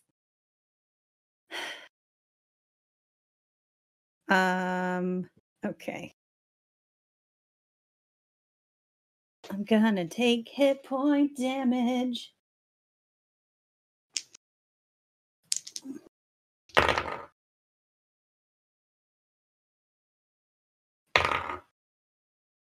I have been betrayed. I have 0 hits. Okay. You take 4 hit point damage. Oh no! And take that tonic. It heals 3 of your hit points with no side No! effects. Oh, You I net net- 1 hit point I damage. net 1 loss. Yeah. Oh man. Hey, is your armor just ripped to shreds? Yes. -2. Do you want to go get our armors repaired? All of my stuff was taken. Let's go get your stuff. Middle of the And- night in Tobias Station. No one's asleep. There was a violent revolt yesterday. Maybe there's like a campfire everybody is like talking around, like how it Yes, was yes, with the I new bet. Riveteers. Mhm. Yeah. Almost certainly. There's probably 10 campfires. Yeah. Just one strategic. It is a big place. It's a big place. One campfire. What if will there's burn one one place big down. campfire? Like It'd be too bonfire. big. There's Yeah. not one big campfire. It looks like business has gotten halfway to normal. There's people who are manning their stalls, dealing with the nighttime people who come through Tobias Station. It seems a little wild. Like, that it's like, it doesn't, the Tobias Station has always been chaotic, but there is like a certain amount of like, oh no, don't go that way. Like, people are like, people who are coming in are unaware of what's happened here and are kind of getting just kind of word of mouth, like, directions from people who kind of have a general idea of like how the station is supposed to operate on a day to day. There's no one central like control point that is like kind of organizing everything, but kind of as a community, they are making it work for tonight. And you're able to make your way over to the station master or to the security captain's jailhouse. And you are able to enter it. There's no one there. And Pax, you're able to retrieve your goods. Nice. Good. Because we're going to have to sell some of this in order to get our cubes. That's great. What are you talking about? I got 10 spurs on me. You have 10 spurs? Yeah, before you guys left, you did open up the till thinking like, oh, we might need to buy some stuff. And you saw a big piece of paper written in Kinsey's handwriting that says, Kinsey, I owe you everything.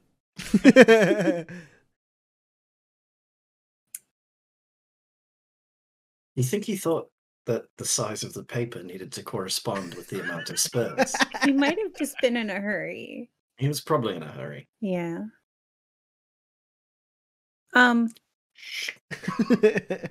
So it's like pretty late, right? Yeah. Okay. It's like 3 a.m. I don't know where to get cubes at 3 a.m. in Tobias Station. I mean, somebody's open. Yeah. Tobias Station doesn't go to bed. No, Roland is right. It's not hard to find some cubes. If you want a large quantity of cubes, then probably it's hard. But if you want a Probably reasonable quantity of cubes, there are merchants up and down the bazaar who are still sort of operating despite the bazaar being a bit torn up still and their stalls not looking exceptionally good at the moment. Yeah, probably just like 4 or 5 cubes should be pretty safe.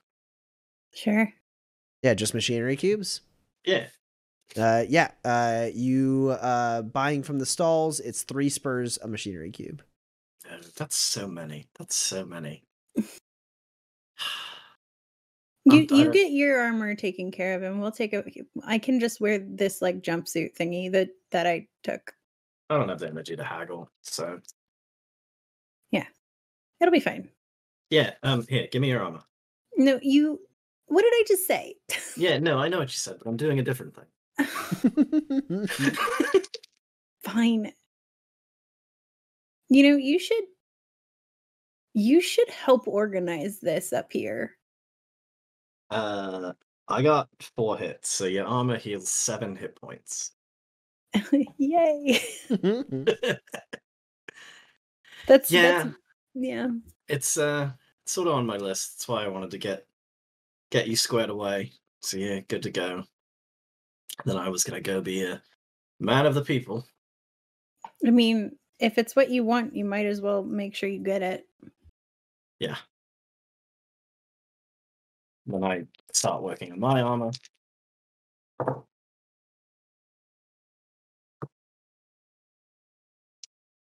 Do you like this stuff? Like the whole like repair, tinker kind of stuff, or are you just good at it? It feels like it's annoying to you. No, Is it's it not annoying? It's not annoying at all. I wouldn't. It's not that I don't like it. It's that I got 4 hits, by the way. So it's Okay. 7. Yep. You heal Say as I'm, 7 like, putting my armor 7 back armor on. points. It's not that I don't like it. It's that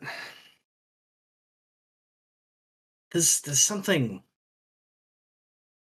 and I know even as I say it, I've seen people who make things that defy this, but there's something cold and dispassionate about it. You put the parts together in the right configuration and you make the thing.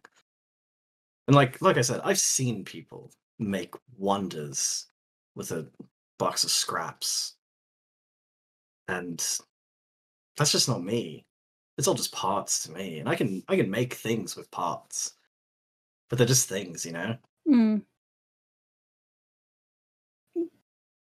I don't know. It looks cool when you do it. It's always like, how did you do that? I mean, I could teach you some stuff. No. I mean, thank you. But no. Hey, I don't you want to don't. learn. Well, if you don't want to learn, that's entirely different. I was gonna say you don't have to be good to enjoy something. Yeah. I don't know. Ugh, I guess dying a whole bunch almost makes you like all existential or something because I don't even know what I like. You should figure it out. Yeah. I should also thank Shirley when it's daylight hours.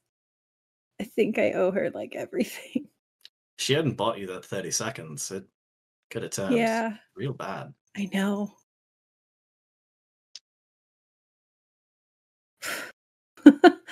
Yikes. You should go find Leonard. And see what he's doing. Yeah. Okay. Are you're gonna just be I'm gonna get here? community organized. Okay. Well,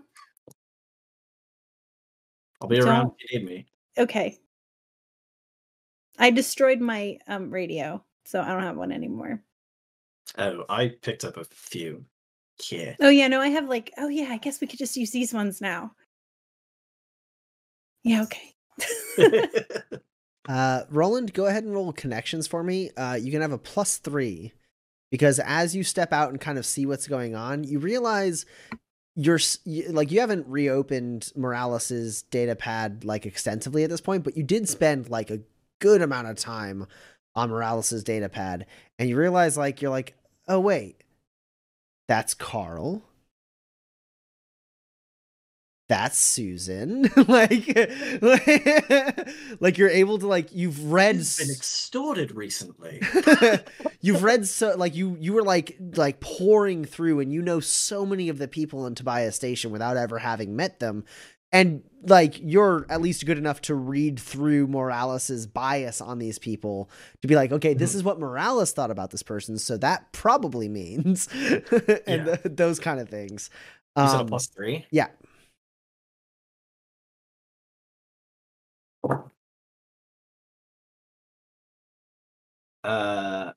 Well, I hope it's unopposed, but I do have 5 hits. It is unopposed, and you got 5 Great. hits. I So didn't get over a 10. it gets singing tonight as you like Pax leaves. You stop for a second. You kind of like eye everything. And you start to realize like you've met a lot of these people in passing, and a lot of these people you haven't met at all. But because you took the time to study Morales's notes, you kind of know the job really well already. And you're like, Carl needs his potatoes. You look over there and like there's like trucks being unloaded. You're like, perfect. Okay. Hey, you, booth 82. Like and like you immediately like there's like people unloading, people moving things around. There's people coming in and like needing direction to like different things. And really quickly everyone starts like relying on you as you just kind of like without like going and asking anyone what they need, you show up with the thing they need. And like you, like at least half of the people, if not more, if more like 75% of the people you interact with, you're able to be like, you're Winston, right? Yeah. Hey, I'm Roland Hollis, and you like shake their hand and like hand off their stuff and be like, if there's anything you need, let me know. And then like you move on and you do like some extremely good work tonight, and everyone like what was a functional but somewhat chaotic evening turns into almost like a normal night in Tobias Station, as you're able to move your way around, and people are even calling out for you for like an assistance. And then eventually it starts to get like kind of going. Like you've deputized a couple people who kind of like know what they're supposed to do, but needed just a little bit of direction. And there's a certain point where you're able to like step back and like you have like, I don't know, someone gave you some iced tea or something, and you're like sitting back like on like the steps partway up the landing, and you're like just like taking a second to like take a drink and relax for a second, like rest your voice, and you watch as the station like operates perfectly, having put people in the right place at the right time with the right direction. And now it's all working. And a couple people walk by and they're like, Mr. Hollis, as they like pass you to go to their beds for the, not the evening, the morning, as the sun is beginning to rise at this point. They pass by and I wave and they get out of earshot. And I mean, if you're going to be technical, it's Doctor. And Pax, before the sun is up, you make your way back to Umbra's. And you find Leonard sitting in one of the booths, asleep, just like completely out of it, asleep. He's got like his hand on like next to a glass of water, and he is just out of it. His arm is repaired, which is nice. Good. Yeah. So I guess I'll like gently wake him up. Oh, sorry. Must have dozed off. It's okay. Do you want to go to bed? Yeah, okay. Yeah. Okay. And you both go to bed, climb up into your little lofted bed, and he kind of holds you extra tight. And like as you're drifting off to sleep, he does like lay his hand gently on your stomach. And that's where we're going to take a break. All right. And we're back. For those of you just joining us, Kinsey, Pax, and Roland have been convalescing after their revolution against Captain Morales. Kinsey has discovered he is more attuned with nature than he's ever been, including having some strange powers that include visions and the ability to heal himself with the earth. Pax and Roland have not been able to sleep very well. And Pax, like, even though you went to bed with Leonard, like, you're not able to sleep. So nope, I stare at the wall until he awakes. You're just kind of laying there thinking about stuff. Roland, you spend the evening helping make the station continue to work during this time. The next day comes along. You have 3 days until election day in Tobias Station. Roland, you're able to return to your companions as Kinsey wakes up and Leonard wakes up and Pax gets up. The bar is still torn to shreds and half burnt down. But at least the smell is almost gone. Hey, great. It's a start. So I've got to speak to, I guess they're technically campaign donors now. I've got to speak to our criminal friends today. Do you want company? Do you want to be there? I don't know. I mean, strictly speaking, it is your turn. For me to be there? For you to guard Roland while he's there.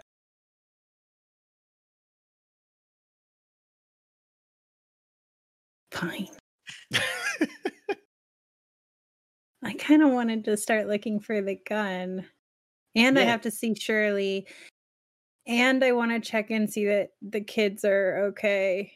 Yeah, I don't need anyone to come with me to protect me. I'm fine. No, I mean, like, it's not going to take that long, right? I can just come with you. I mean, I don't know. I'm about to go talk to the three heads of the major crime families that operate in Tobias Station to determine the future of this government. Okay, go. God.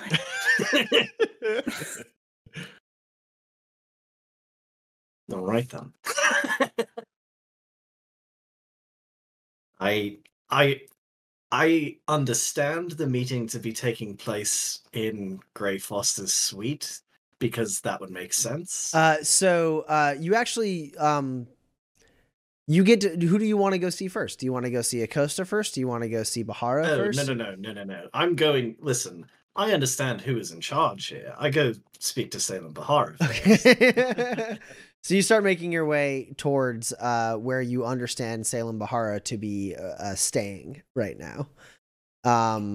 Kinsey and Pax, what are the two of you getting into this fine day?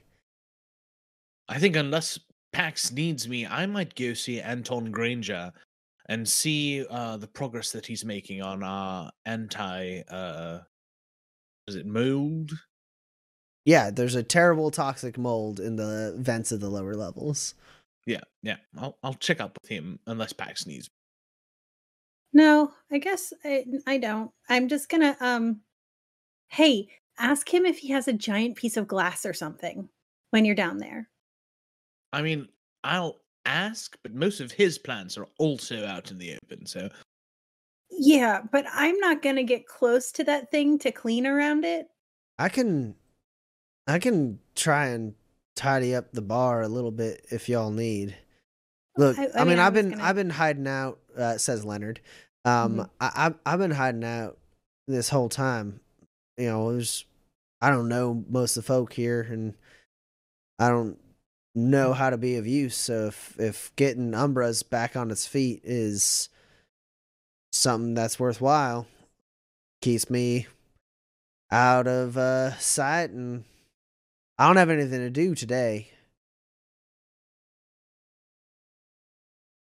Okay. I mean, I'm just gonna go check and on some people, and then I'm gonna come back and I'll join you. So Sure. Pax, do you got a second we can talk? yeah. Kinsey, he says to you like a goodbye. oh, me too. Okay, sure. No, he says it like a goodbye. Like He goes, sorry. no, I thought you were leaving. Yeah. Right, I am leaving to do Right, things. You so two, good- need to good luck, have a I conversation. guess. And Is yep. Yep. Goodbye. Okay. No, you don't have to be weird about it. Ask him about the glass. All right, ask him about the glass. I can fix up I can make the case fine. I can fix up some of the stuff around here. I mean, I ain't as handy as, Roland or anything, but I mean, as far as repairing some shelves and putting up some glass, I can at least achieve that. Yeah. Look, you mentioned, I think I heard you mention you were gonna look for another one of these guns. Yeah.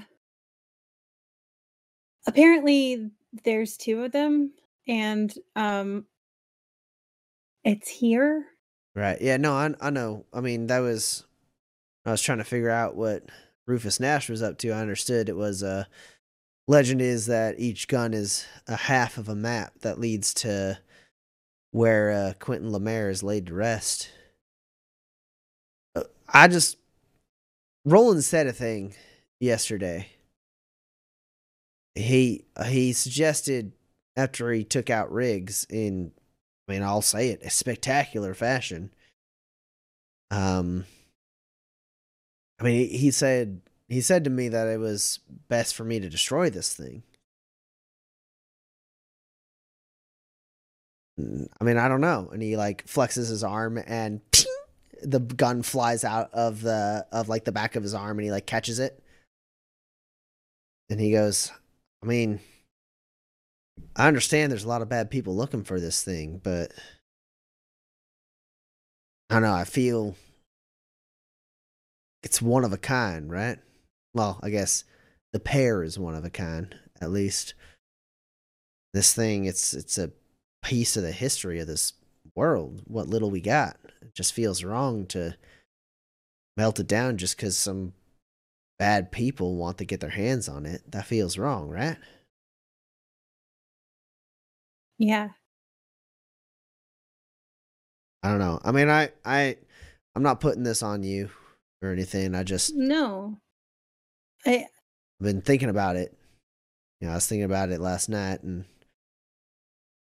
I don't know. I don't know what to do. Thought I'd ask you what you thought. Um I don't I don't really know the whole like I just know that Rufus Nash like killed so many people for it.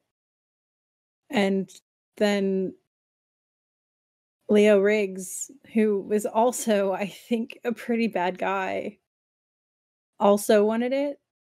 But I mean, like this Lemaire guy, he's like from like a long time ago, right?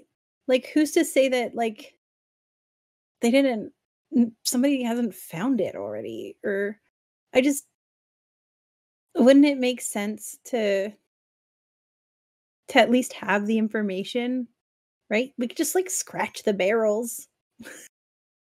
You don't have to destroy it. They're really good guns. Sure. I guess I figured if you were gonna find its pair, we could, I don't know, figure out where it's pointing to.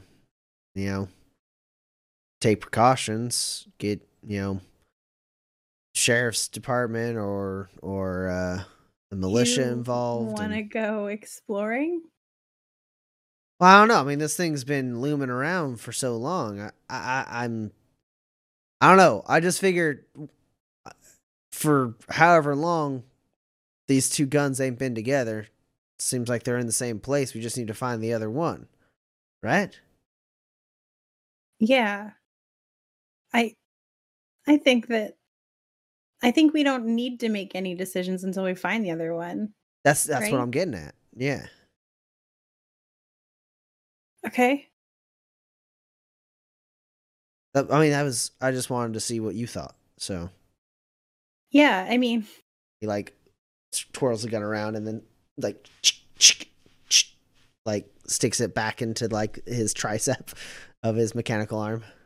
yeah. I mean, Roland's really smart and he's probably right that ultimately something should be done to safeguard the information, which is probably why they were like so far apart to begin with. But I didn't even think about that. I mean, like, I don't know. It But just seems like The if moment they we were let the moment we let people who have ill intent make us destroy our history, right? I mean, there's something to this. yeah. I mean, even if we don't find the other gun, it just feels like maybe it's something that's worth preserving. I don't know. It's just We could at least like take it to like some like a well, I mean like Roland knows people like academic people and they could probably like put it somewhere safe or something. I'm not worried about it. I'm there's so many things that have come at us. I just it feels like enough to have them and keep them away from people. well, But I guess I won't do anything dramatic okay. until we either give up or find the other gun. Yeah. All right. Okay. He looks at like the corner of the barn. He goes, "It's a really big piece of glass. I'm gonna have to go to the scrapyard and see what I can scrounge up." Okay. All right. Well, Okay. Yeah. be safe. I'll be here if you need me. After you get the piece of glass. Yeah, I'm gonna run Yeah. a few errands and I'll be here. Okay. All right. And the two of you part ways. We'll do Kinsey first. Kinsey, you were going to to try and meet with Professor Granger. Yep. So yeah, you knock on the door. Door slides open. He goes, Ken! How are you doing, Anton? I'm doing all right. I'm glad to see that you survived. Yes, I heard, there was quite the ruckus. I took part myself a little bit. Didn't you? Nothing too dramatic, just a snake vine here or there. You know how it is. Oh, well, they can be quite useful.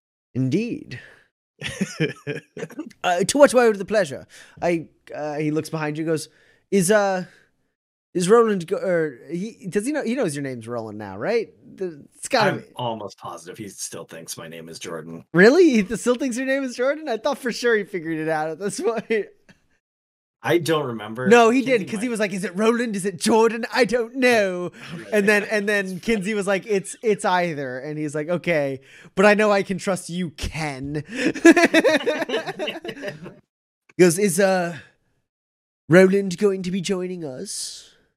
Oh, he's attending to some very important matters right now. Just me for the moment. Well, I mean, not that you aren't enough. Tea. Please.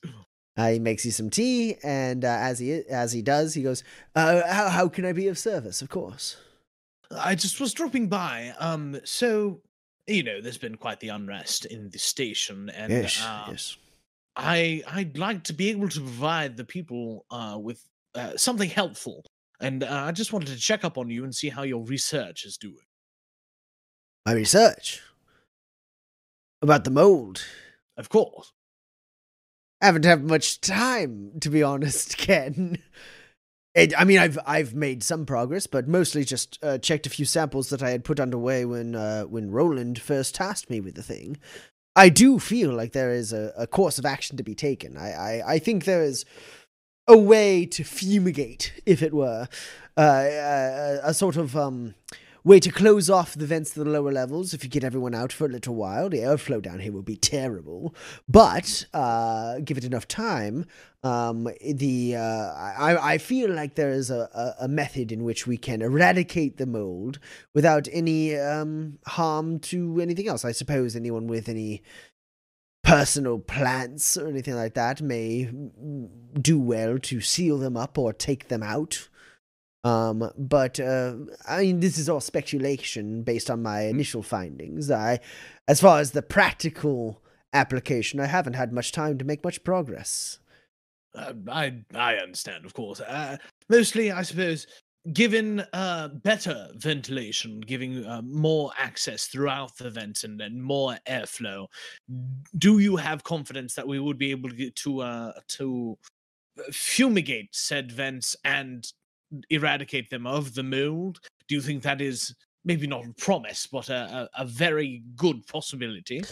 I believe so. I mean, this type of growth is not uncommon in the Badlands. It has cropped up from time to time in certain deep mines and dwellings. Honestly, it's easy to avoid with routine maintenance. The only reason it's been able to grow to the problem it has is because of, well, previous management. Of course. But given the scale of the problem, I can't make any guarantees, but I can say that I have extreme amounts of confidence that there is a way to deal with this. I just need more time. Could I take a look at the experiments that you're currently working with? Sure. I have some samples over here. You can take, you'll want to put on this filtration mask here. Of course.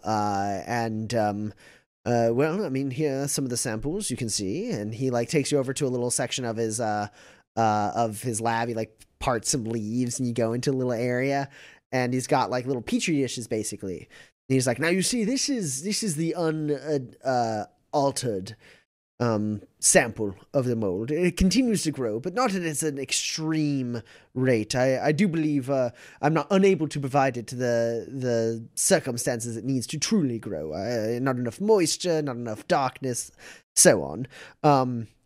But here you can see I've tried some rudimentary mass market cleaning methods, basically things that are used in those types of mining operations to prevent. But we've moved past the point of prevention, and now we need a point of eradication.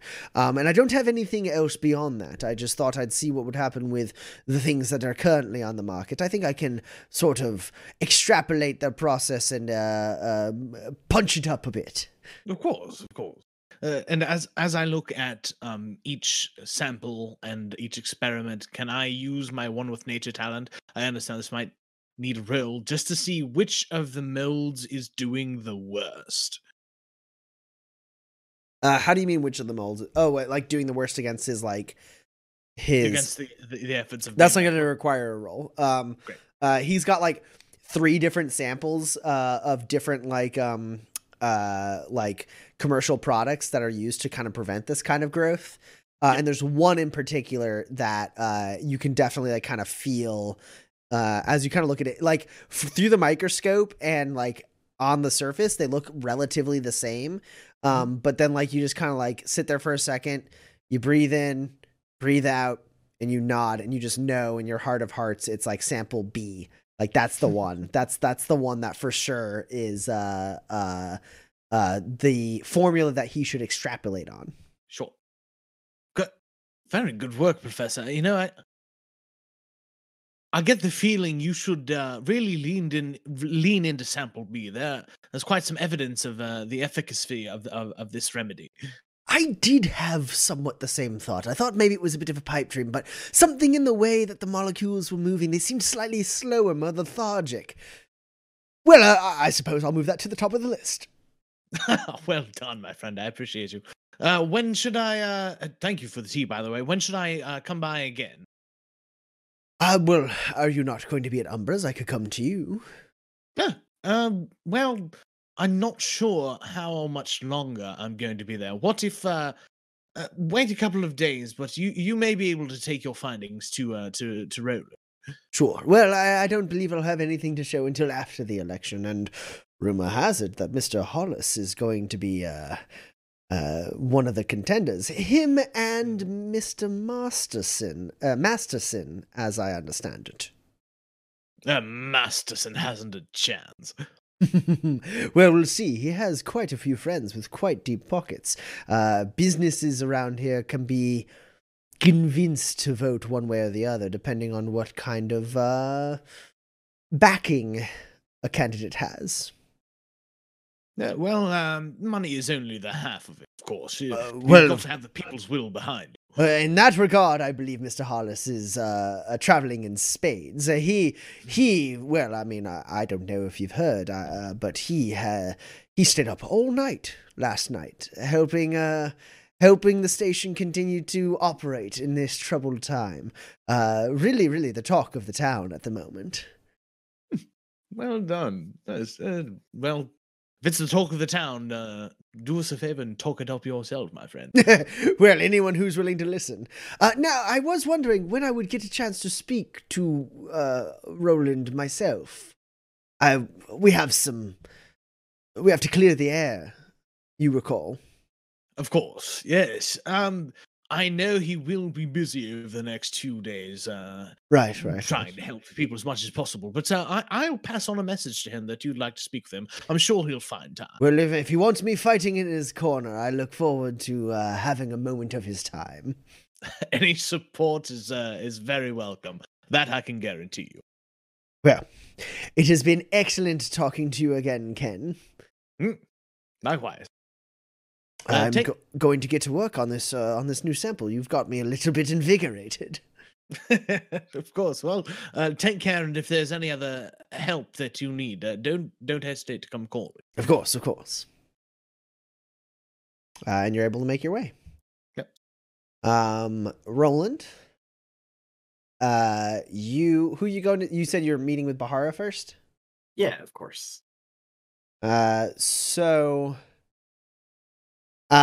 You step into, it is, an extremely fine, it's like one of the finest hotels, that isn't the Gem. It is just adjacent to the upper level. It's got a very nice lobby with a very nice saloon, and then like long hallways that actually go up and down from the saloon to various rooms. And once you make yourself known, Salem meets you in one of the booths there. He sits down across from you. Some drinks are served. And he goes, "Congratulations on your win yesterday." Thank you. It was hard fought. Yes. I understand you are making great friends in the common folk of Tobias Station, which is excellent. But you may or may not have heard you will have a contender for the position of station master. Anything I should be worried about? Possibly. The name Darius Masterson is your opponent. He was a bit of a puppet of Morales, a friend of Eddie Copeland, establishment within the station. He has friends both high and low. Now, his claws do not dig deep into the family business in any way, so you have the lead there, and that's all that matters. But the lead there can be tentative. I understand you made a promise to Severina. Promise I made to Severina is she gets her voice heard quite loudly in the selection of security chief. I hear she has picked Victor Ruiz to supplant Morales. Victor Ruiz is a name that you recall as well from Morales's various notes. It was one that you passed over rather quickly, though, so if you wanted more info beyond the fact that he is from San Cordero, you would need to roll connections for it. Yes, absolutely. Cool.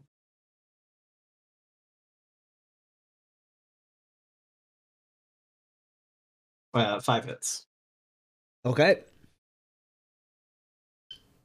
So Victor Ruiz is an ex-San Cordero militia captain who retired after he was involved in a scandal surrounding gear going missing from the garrison that he operated from. He was never convicted, though shortly after the scandal, he did retire with honors. And since then, he has had a little bit of a hand in the private sector of mercenary work. Nothing super direct, more like you understand that he like connects people together.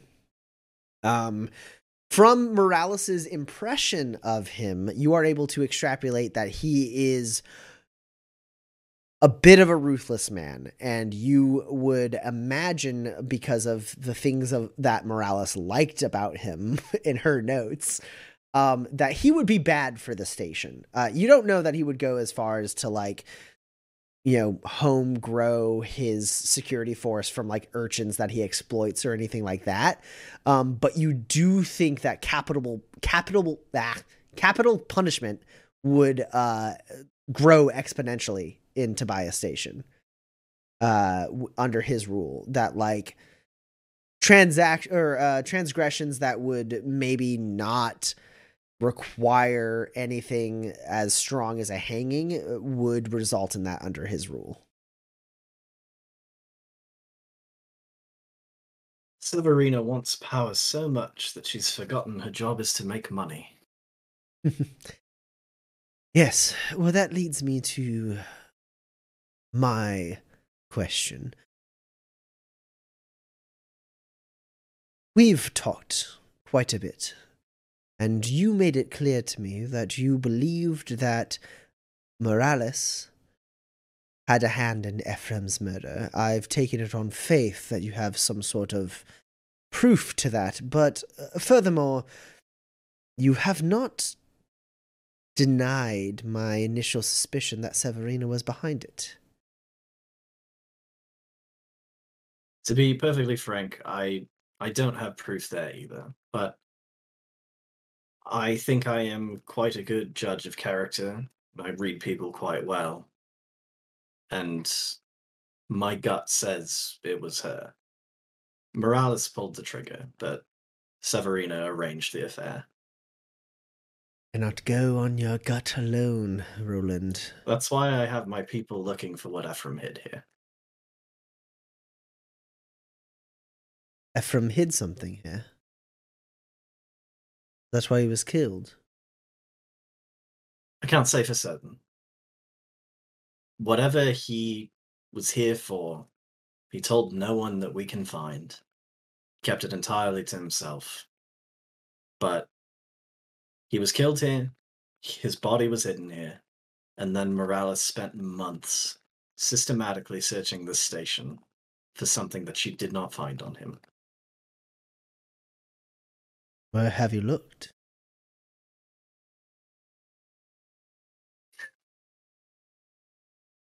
I have her data pad now. You do.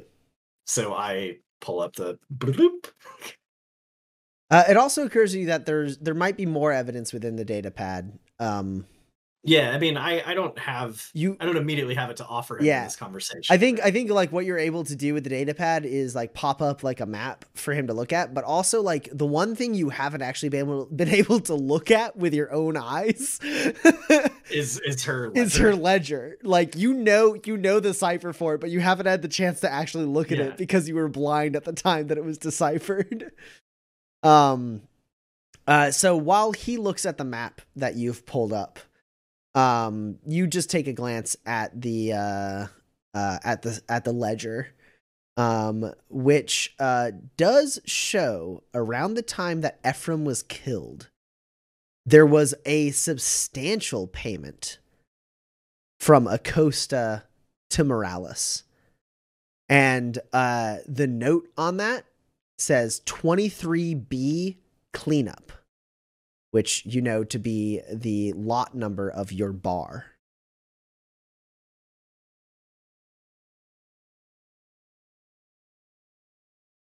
Has it been under our bar the whole time? Sorry, no. And then from that point on, Acosta's monthly hangar payments got increased by a significant margin. Okay, yeah, so while he looks at the map, it's sort of funny. The last time I got to look at this, I didn't actually get to look at this. I had gone blind from a tonic to not die. The air quality is quite bad in the lower levels. If you'll notice here, and I pull up the date, this is right around the time of Ephraim's death. This is a rather large payment from Acosta to Morales. And then my guess is the increase in the hangar fees correspond to the search.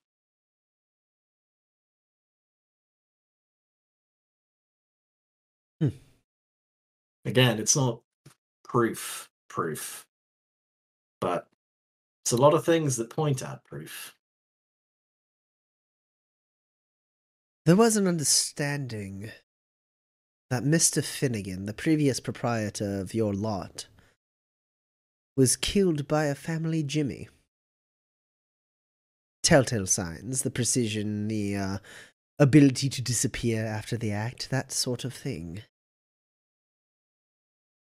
I wasn't sure which family. I knew it wasn't the Canoons. It was the Acostas. Ephraim did like to try the local fairs in the lower levels. He told me those people were more human than the kind you'd find in the upper crust. He felt more at home in the lower levels.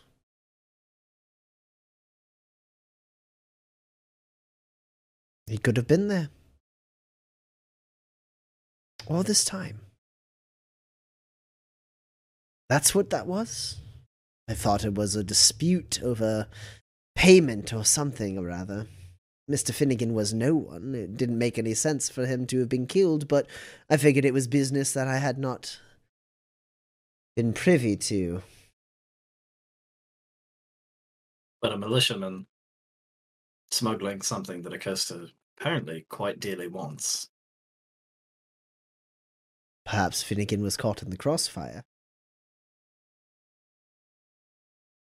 Ah, here it is. And he moves the hologram in on the map. And he points at a section of wall that is just wall. And he goes,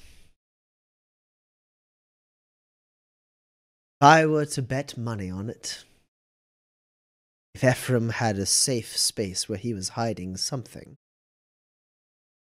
it would be here.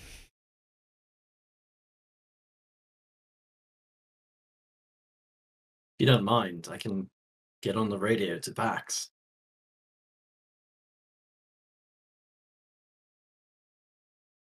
I don't mind at all. It's nothing extravagant. It used to be a maintenance storage unit, a closet, honestly. When we were 15, he and I hid in there for an entire night. From Mushir, my boss. Even then I worked for him. We didn't want to be caught together, so we hid there for the night. That was just before he decided to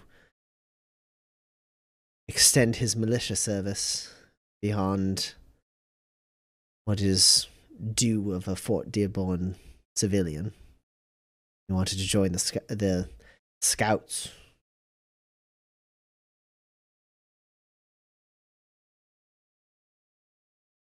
Anyways, just a year later, it was covered up, paved over. It was a superfluous closet. Just became wall after that. If you're going to Radio Pax, I would expect she needs to remove some paneling. Won't be a problem. And I get on the radio to Pax. Hey, Pax. Hey. Pax, you've been looking this, like crossing things off on the list so far. Yeah. You're gonna want to check here, and I give her the coordinates within the station. Might just look like wall. Take a panel or two off. Okay. Okay. I'll tell you what I find. Sounds good. Okay. I go do that. Okay. So you make your way over to that area. You do find just what looks like wall there. But given the instruction, you pull out a knife, get your knife under there, prop it a little bit, get some tools out, undo some bolts and screws, and sure enough, you're able to remove that paneling, and within that paneling space, there is a door. I open the door. It leads into a small, dusty, dark, unlit closet. No more than 6 or so feet deep, no more than 4 or so feet wide.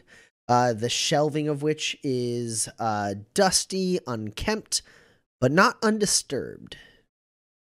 There is a thick layer of dust here, but you can clearly see that someone has been here before you.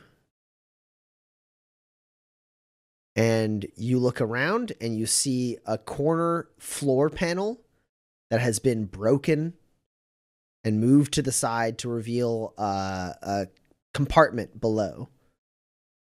And as you shine your light down that compartment, you notice it is empty. And Pax, go ahead and roll a observe test for me. Okay. I'll do it at a -3.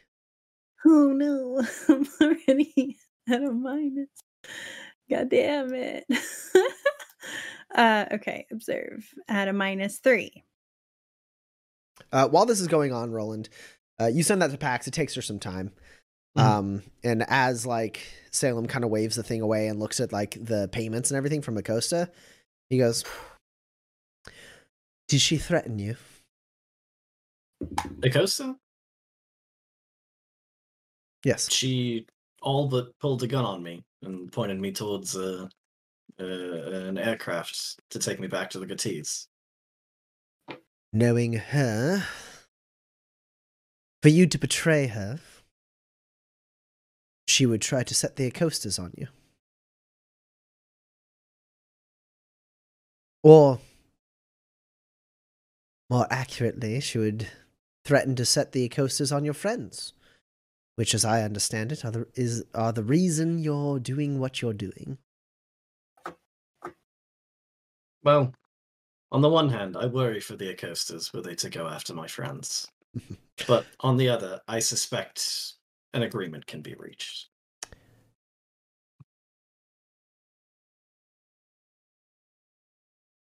Let me speak to Severina. I have a feeling her time here in Tobias Station is done. And she's no longer your concern. By all means. You'll still want to talk to Foster. I understand he has some requirements for new leadership before he throws his lot in with you.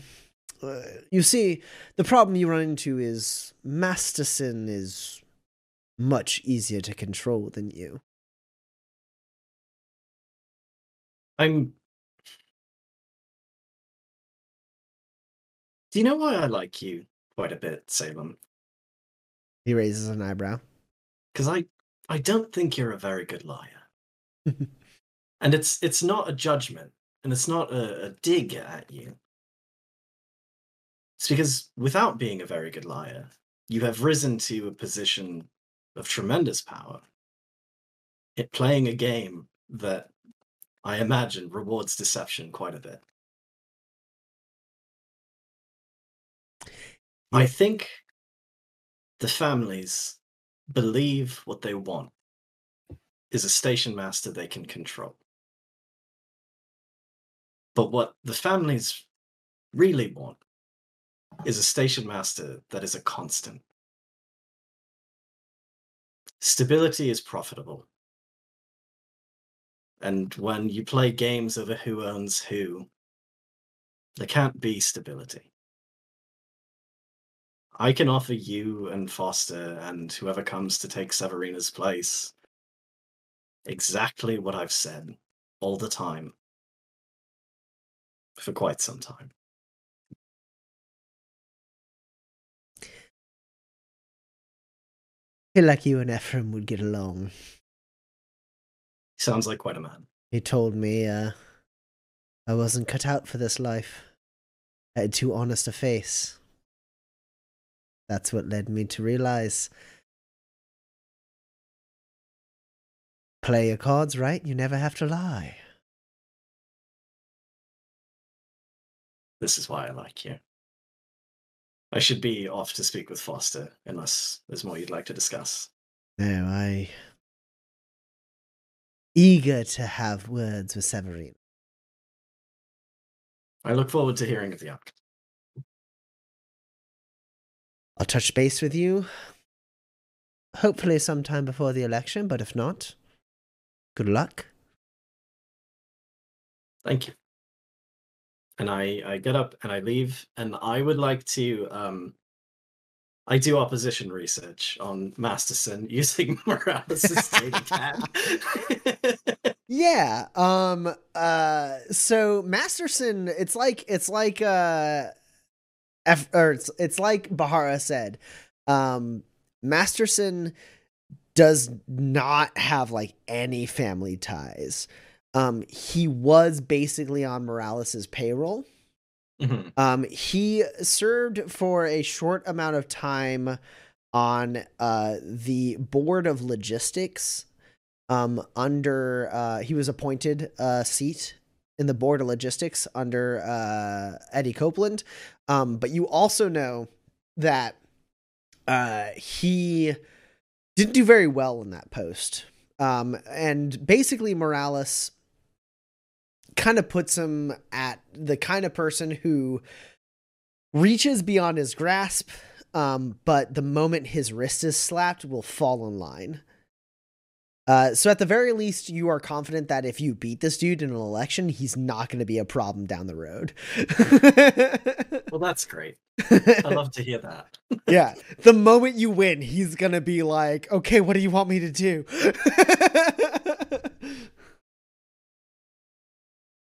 Okay. Yeah, that's plenty. Yeah. So, around this time, Pax, you have explored this closet. I feel so talented. Cool. So you had me roll observe. Yep.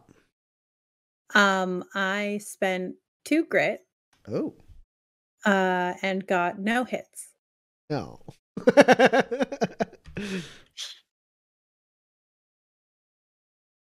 Okay. Closet's empty. Can I look again? Nope. It's empty. You look very thoroughly. There's no other secret compartments. It looks like someone has been here and found a secret stash of something and left with it. Okay. So Roland? Yeah, what's up? I found it. There was something here. There's not anything here now. Well, that's bad.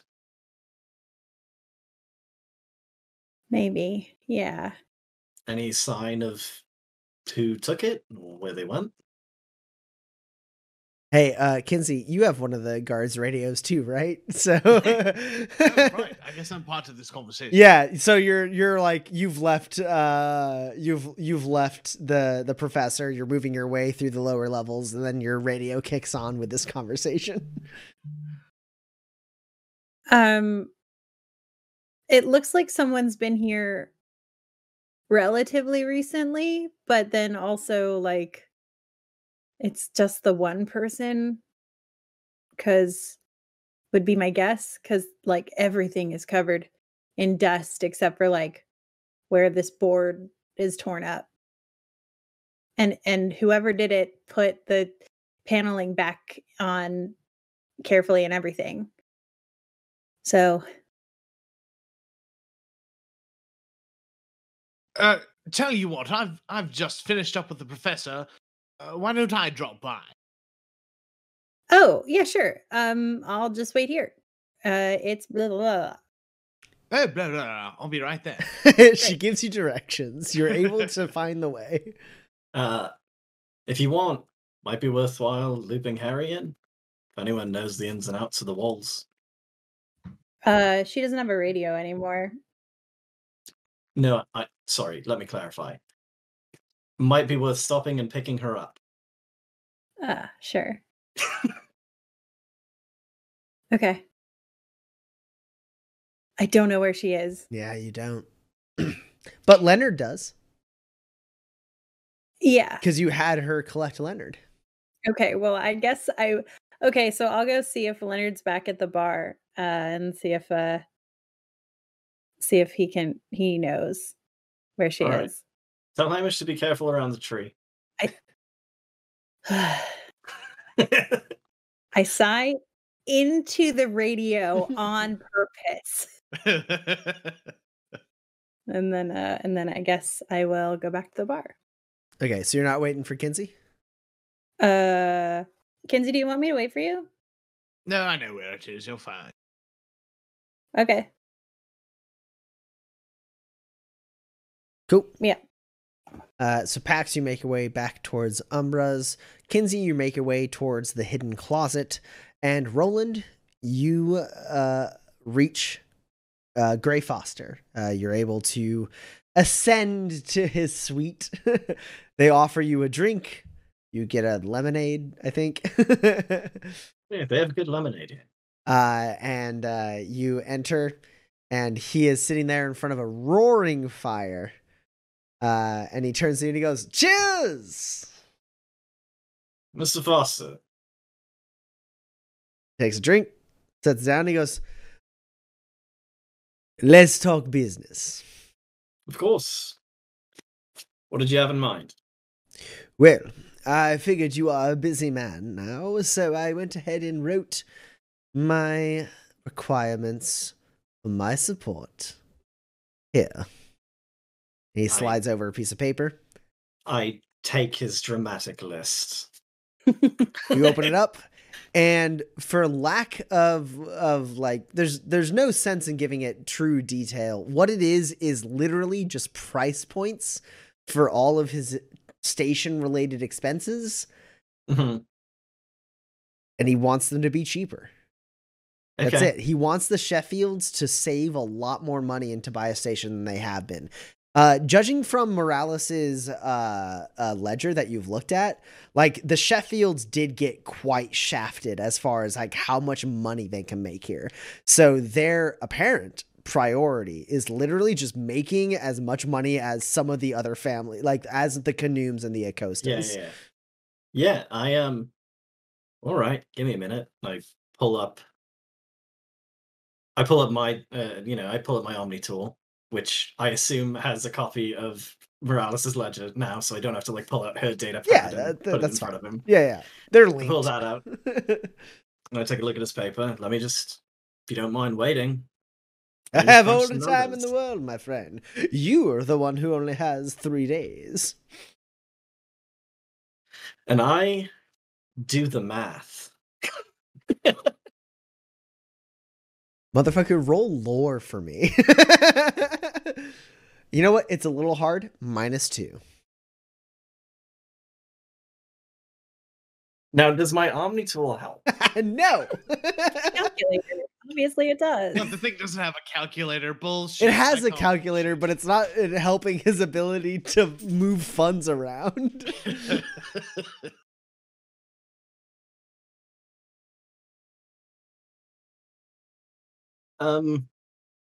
You know what?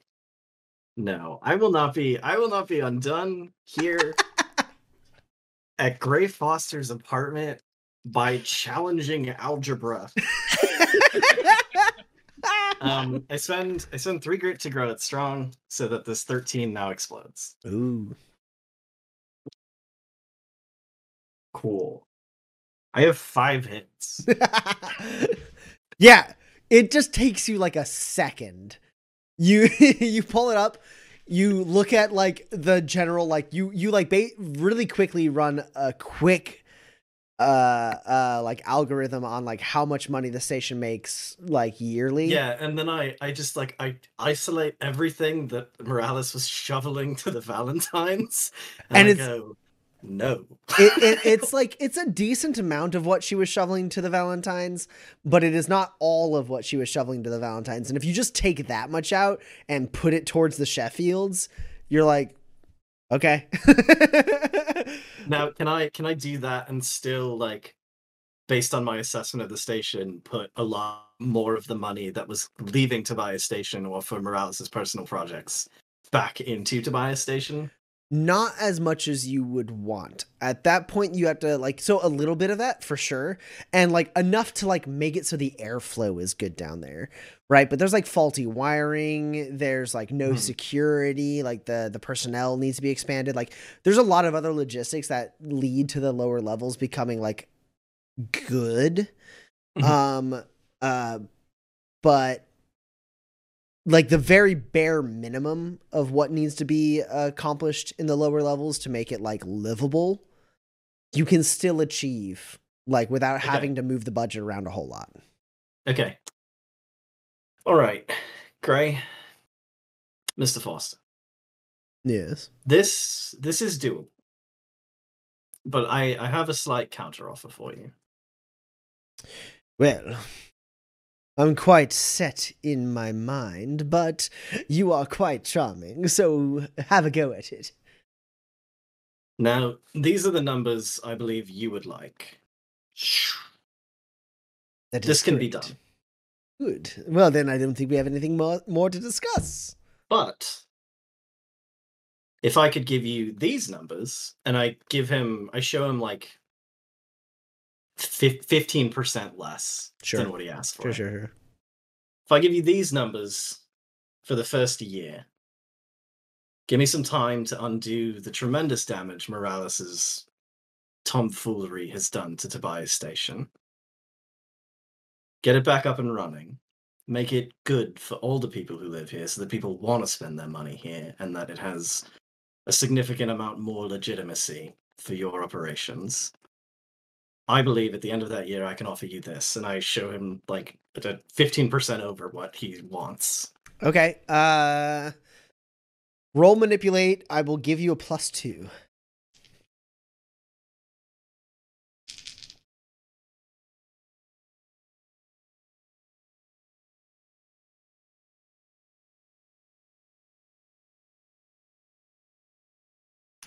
You were up against an 11.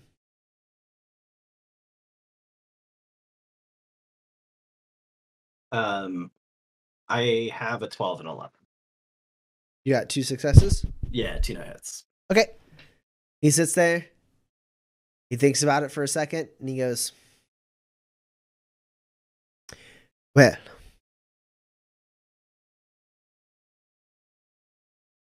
I am inclined to accept your proposal. Problem is,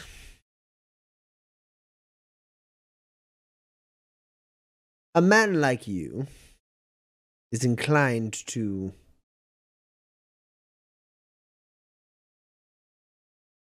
drift.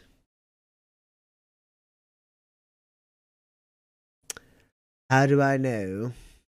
Whoever you put in place after you will honor this deal. Because if they don't, you'll kill them. That's not good enough, my good boy.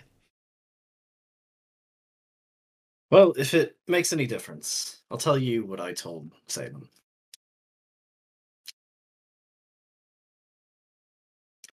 I think the most profitable thing for this station is stability. And I can't exactly offer you stability if I hang out for a year and drift off at the first sign of trouble or the first opportunity. I'm not going anywhere for quite some time. And you know this to be true, because if I leave, my friends, who I have worked extremely hard to get out of here and safe and on their way and living their lives, will certainly come back and deal with whoever has taken my place in an untimely fashion. And I don't want that to happen. Can I get a promise from you that the moment you are willing to walk away from all of this, the moment you even consider it, you'll come to me so that you and I can orient your successor to the needs of this station? Mr. Foster, I promise you, whoever comes after me will receive all of the orientation they need to make sure that everything I build here lasts long after me. Yes, I would like to meet them before anyone else. Can you promise me that?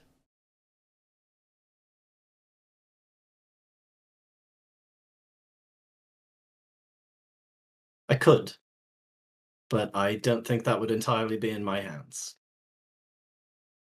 I can promise you'll be there the first time that presumably Salem and myself and you sit down and talk with them.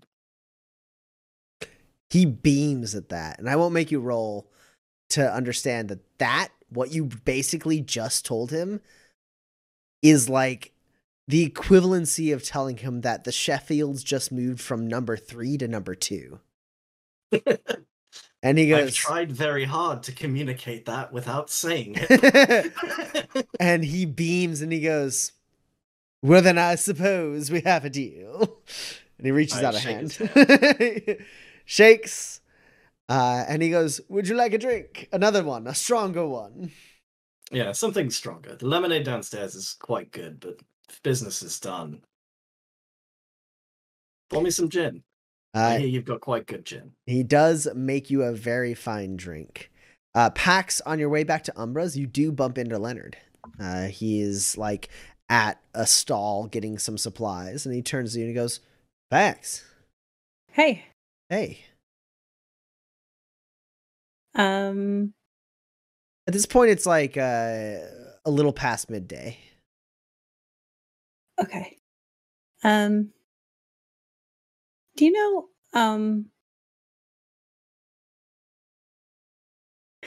do you know where Harry is?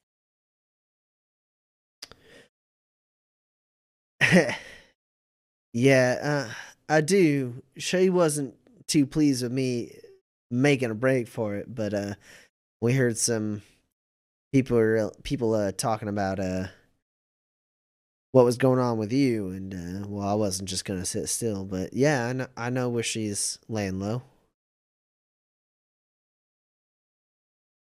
Okay. Well, maybe. Yeah, we found the shelf we were looking for, but there's nothing on it. And Oh. we had an idea that maybe she could look at it. I don't know. Kinsey's going to go check out the shelf. I probably missed some stuff, but the item we're looking for isn't there. All right. Okay. Yeah. But we can wait to hear from Kinsey. That's Okay. Like shoulders some of the stuff. He goes, all right. I mean, I guess let's go meet up with him then. Oh, are you done with all your stuff? I mean, I ain't done fixing the place up, but this will go a long way, he says, like pointing at the sack on his back.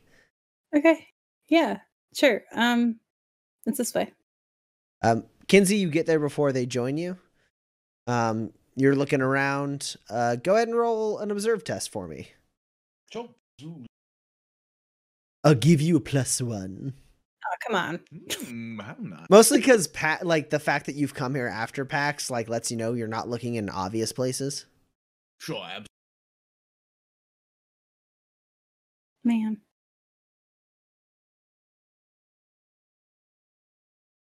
Is that a -3? It's because the thing you were looking for was hidden. Yeah, well, I'm still looking for the hidden thing. Grumble. Consider your test with no successes an assist. I'll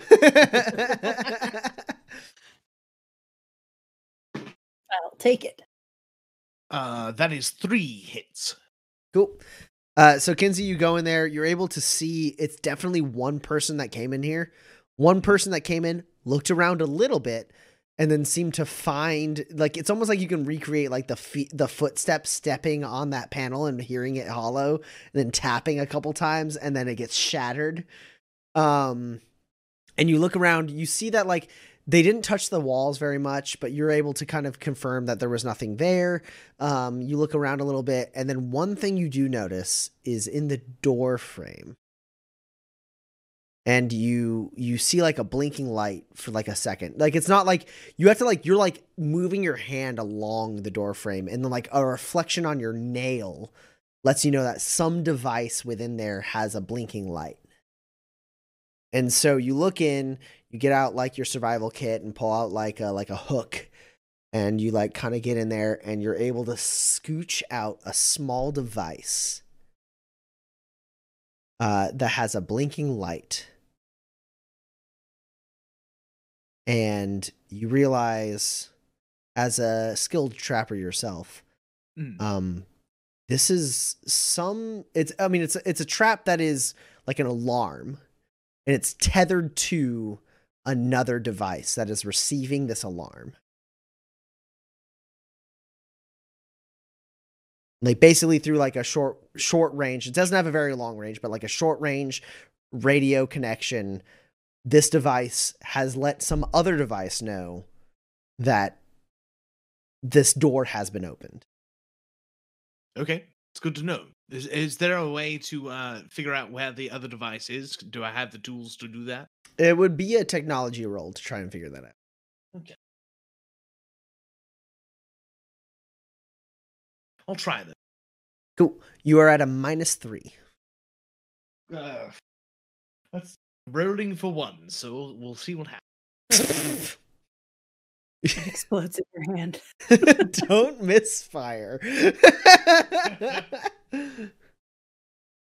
Just say it out loud. As you sit down and start like messing with this device, Pax and Leonard join you.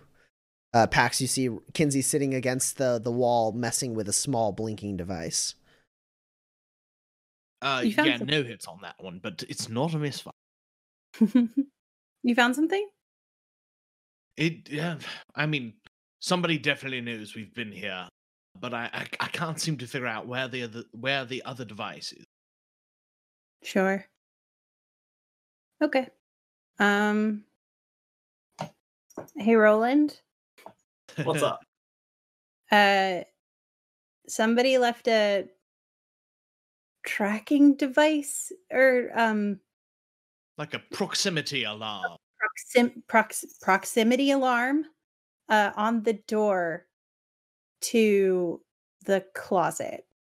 So someone knows that we're here. Yes. Someone knows that we're here. We All right, were well, here. We are I'm just here. leaving Foster's now. I can come join you. Take a look. Okay, yeah. Okay. So you all reconvene together, the whole team in one place, as Roland approaches shortly after, and is you see Kinsey, Pax, and Leonard looking at this small electronic device. Roland, May I?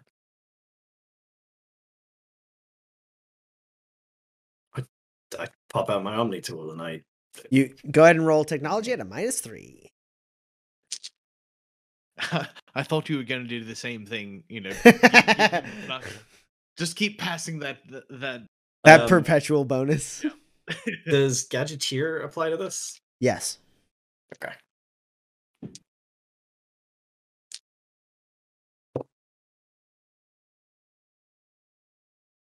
I have 4 hits. Okay.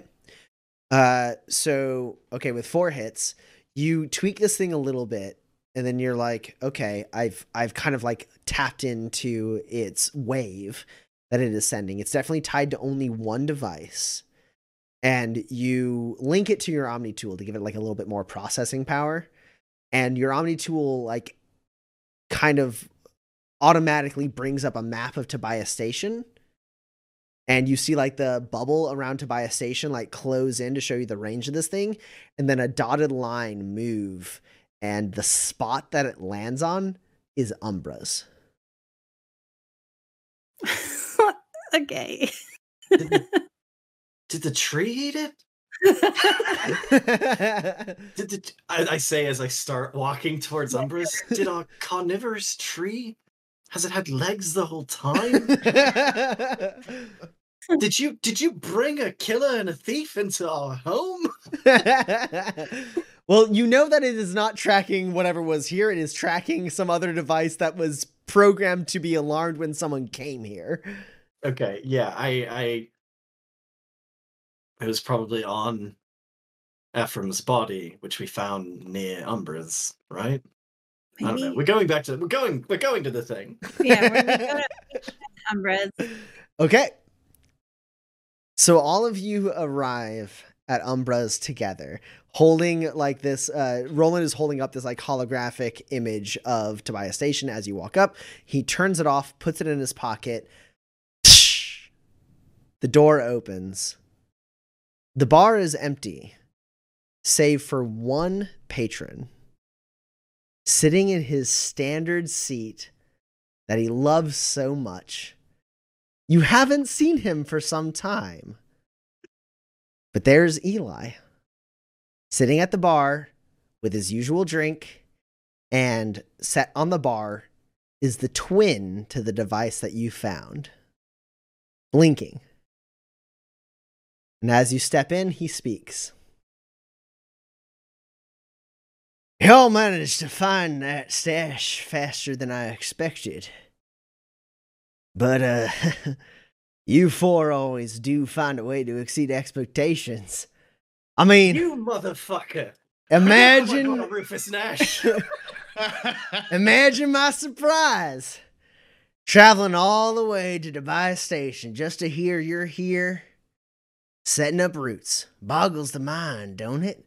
And his eyes, he looks directly at you, Pax, and his pupils, and then irises, and then the rest of his eyes, kind of like in a wave, flash the same teal color you saw when you stabbed Rufus Nash in the throat. Fuck. Okay, yeah. I'm gonna just like stand, I guess, in front of everybody. As you kind of step out to protect everybody, he holds up a hand and he goes, "Now let's not lose our cool. I ain't fool enough to come here without insurance." And you see he's holding a device that has a wire that runs to his chest, and you see sticks of explosives wrapped around his chest. He goes, "So, let's have a little chat. And I hope y'all are more interested in seeing reason than meeting Alana on the other side. Go ahead, take a seat, and if even a hand twitches towards a weapon, I'll blow y'all to bits and come back in another body to sift through the wreckage, you understand? Come on, join me at the bar."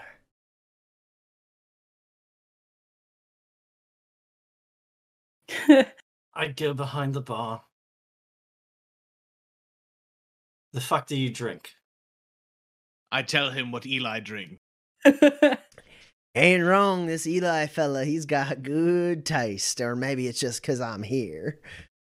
Either way, I'll take it. Great.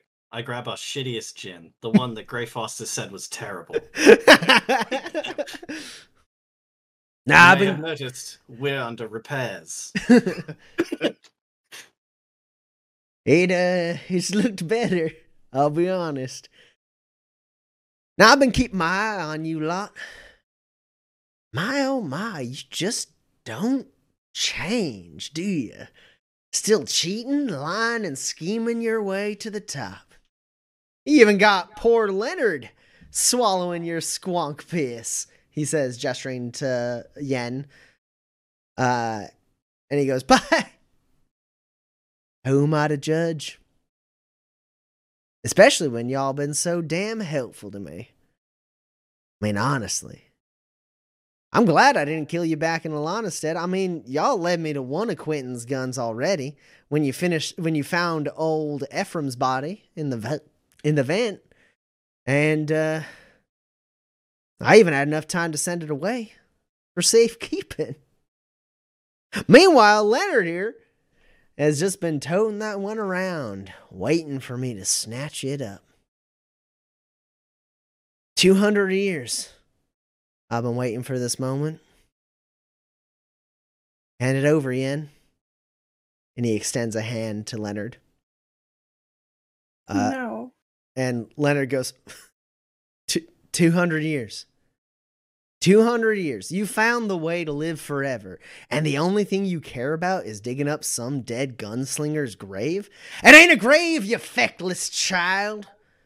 It's a reliquary. And you can't even imagine what's waiting there for me. I don't know, I can imagine a lot.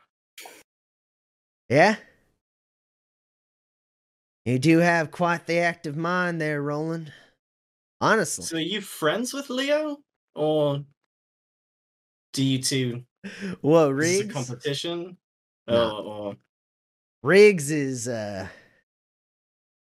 digging in the dirt looking for treasure. He don't know what he's after. He's just heard the stories. He don't know what I know. what is it you know? More than You're you. sitting here with a bomb tied to your heart. It's You not don't his come. heart. You don't come here without the intent to kill us, right? Honestly, y'all hand over the gun. I'm happy to walk away from this situation and leave poor old Eli just outside of Tobias Station with a hell of a hangover, and I wonder what he's been up to the past 5 months. Honestly, he's been in worse states. Fix this place up, it's probably going to appeal to his tastes anyways. I don't need to kill you. I've learned that you are a force to be reckoned with. I just want the gun, and I'll be on my way. Come on, Leonard. Hand it over. Leonard sits there for a second, and he goes, It ain't on me. It's in the back in their war room. Stash it there when Roland took me back there. Still don't know what that was for, but I guess now ain't the time. And Eli Rufus Nash sits there for a second, and he goes, All right. Well, then take me to it, Yen. But before you do, cuff up these do-gooders. Hollis and McCharlotte. Pax will be my insurance. He pulls out a gun and points it at Pax. And Yen looks to Kinsey and Roland as his hand moves down towards his like handcuffs. He pulls them out and goes for Roland first. Yeah, sure. No, my hands weren't doing anything that was going to affect the situation. So he handcuffs you to the bar. Great. Really, though? What do you know? Came all this way. You don't care to kill us. I'm gonna find out. The problem is you've become interesting. I was content to forget about you. Well, go ahead and try to hold on to that intuition there, Roland. It's kept you alive so long. You come looking for me after this, you ain't gonna get another chance.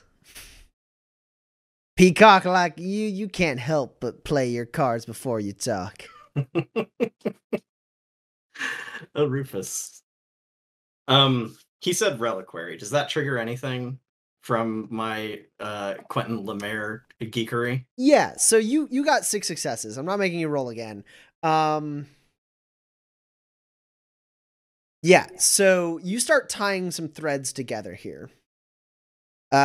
And you know the name escapes you explicitly about there was a cult basically that was his son joined and like yeah, rose to power in, right? Yeah. And they were like basically the opposition of the gunslingers at the time.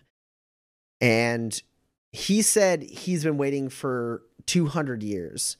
And you remember that, like, I think it's 203 years ago, maybe 204 years ago. Owen Lemaire, the son of Quentin Lemaire, died on the same day as his father in an attempt. He successfully killed his father, but then was killed by Cordelia Gray, Quentin Lemaire's apprentice. And you also read whispers, which now start to like kind of come a little bit more into prominence. Like talks about how Owen Lemaire seemed to leave instructions for his followers to find things that like they would discover along the way, and that they were completely committed to giving themselves to his vision. And all of that, plus the fact that Rufus Nash is here right now, an Everlight in your bar, seeming to know about the fact that it was a reliquary, and seeming to be comfortable enough to not say like Lemaire's guns or Claymore and Flamberg. He just says Quentin's. Mhm. You think that Rufus Nash might be Owen Lemaire, and that those rumors you heard about him being like leaving things that He didn't leave influenced. instructions, he left himself. Yes.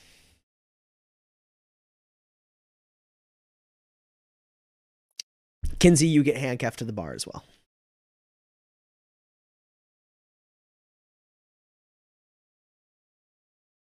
Come on, Pax. Up you go. Leonard, go ahead and lead us to this war room I've heard so much about. It won't make Daddy love you.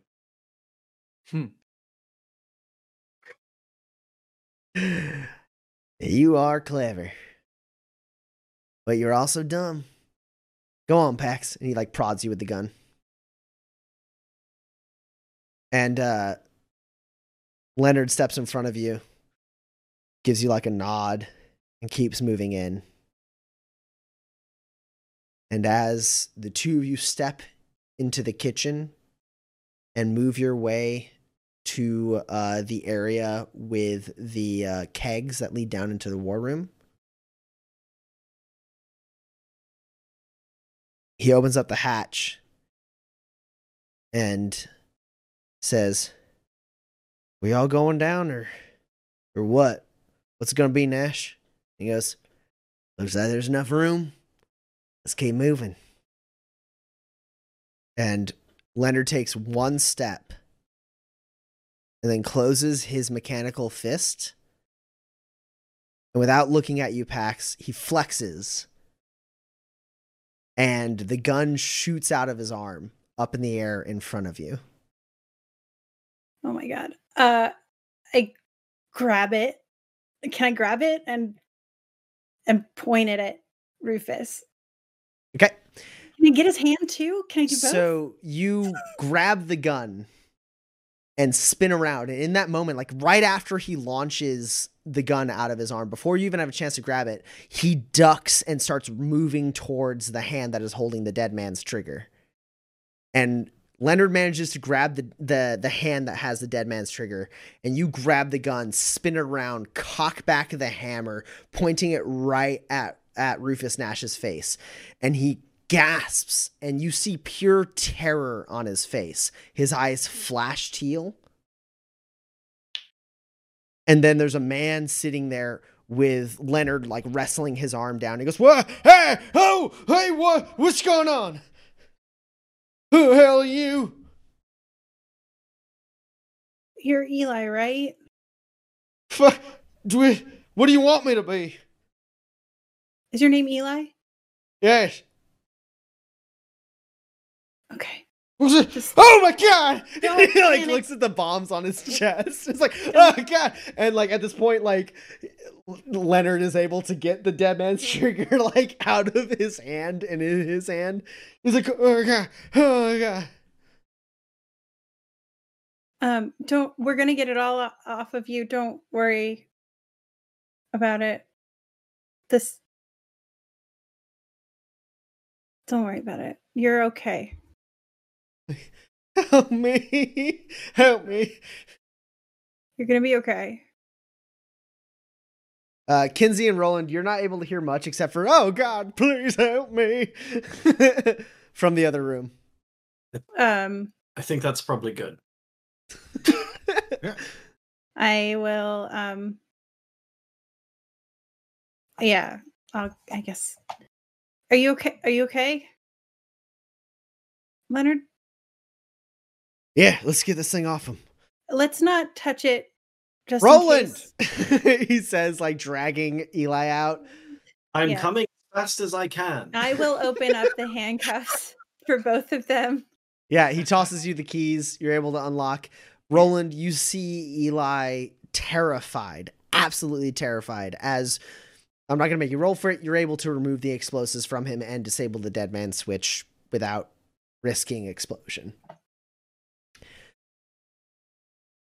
One thing does occur to you, Roland.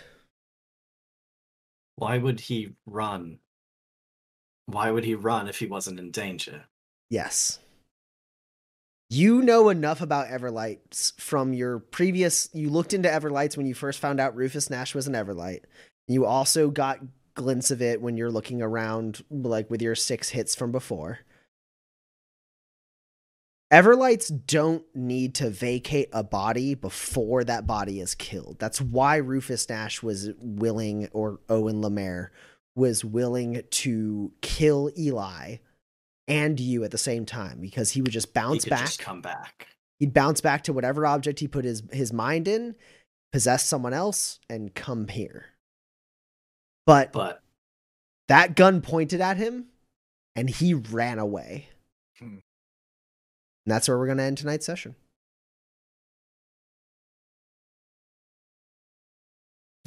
Fucking Rufus Nash. The fuck out of my Fucking bar, Nash. Rufus Nash. You level 7 piece of shit. In this town? Oh my But 2 heads of the God. family today. I've arranged for presumably the murder of a third. All right, so I went a little late, but I really wanted to get to that moment. So, we have a few questions through the Twitch stream. If those of you in the chat have questions, I think there might be a question from Carnaxis in the Twitch stream. It's a little bit of a question. Yeah, it feels like a little bit of a question. Okay. I'm going to go ahead and answer the question that just popped up in the stream. Another thing that Roland knows is that a hard caliber pistol cannot just kill an Everlight. That's not normal. No. A hard caliber pistol can't just kill an Everlight, but like Claymore might be able to. All right, moving on. That's where the piercing comes from.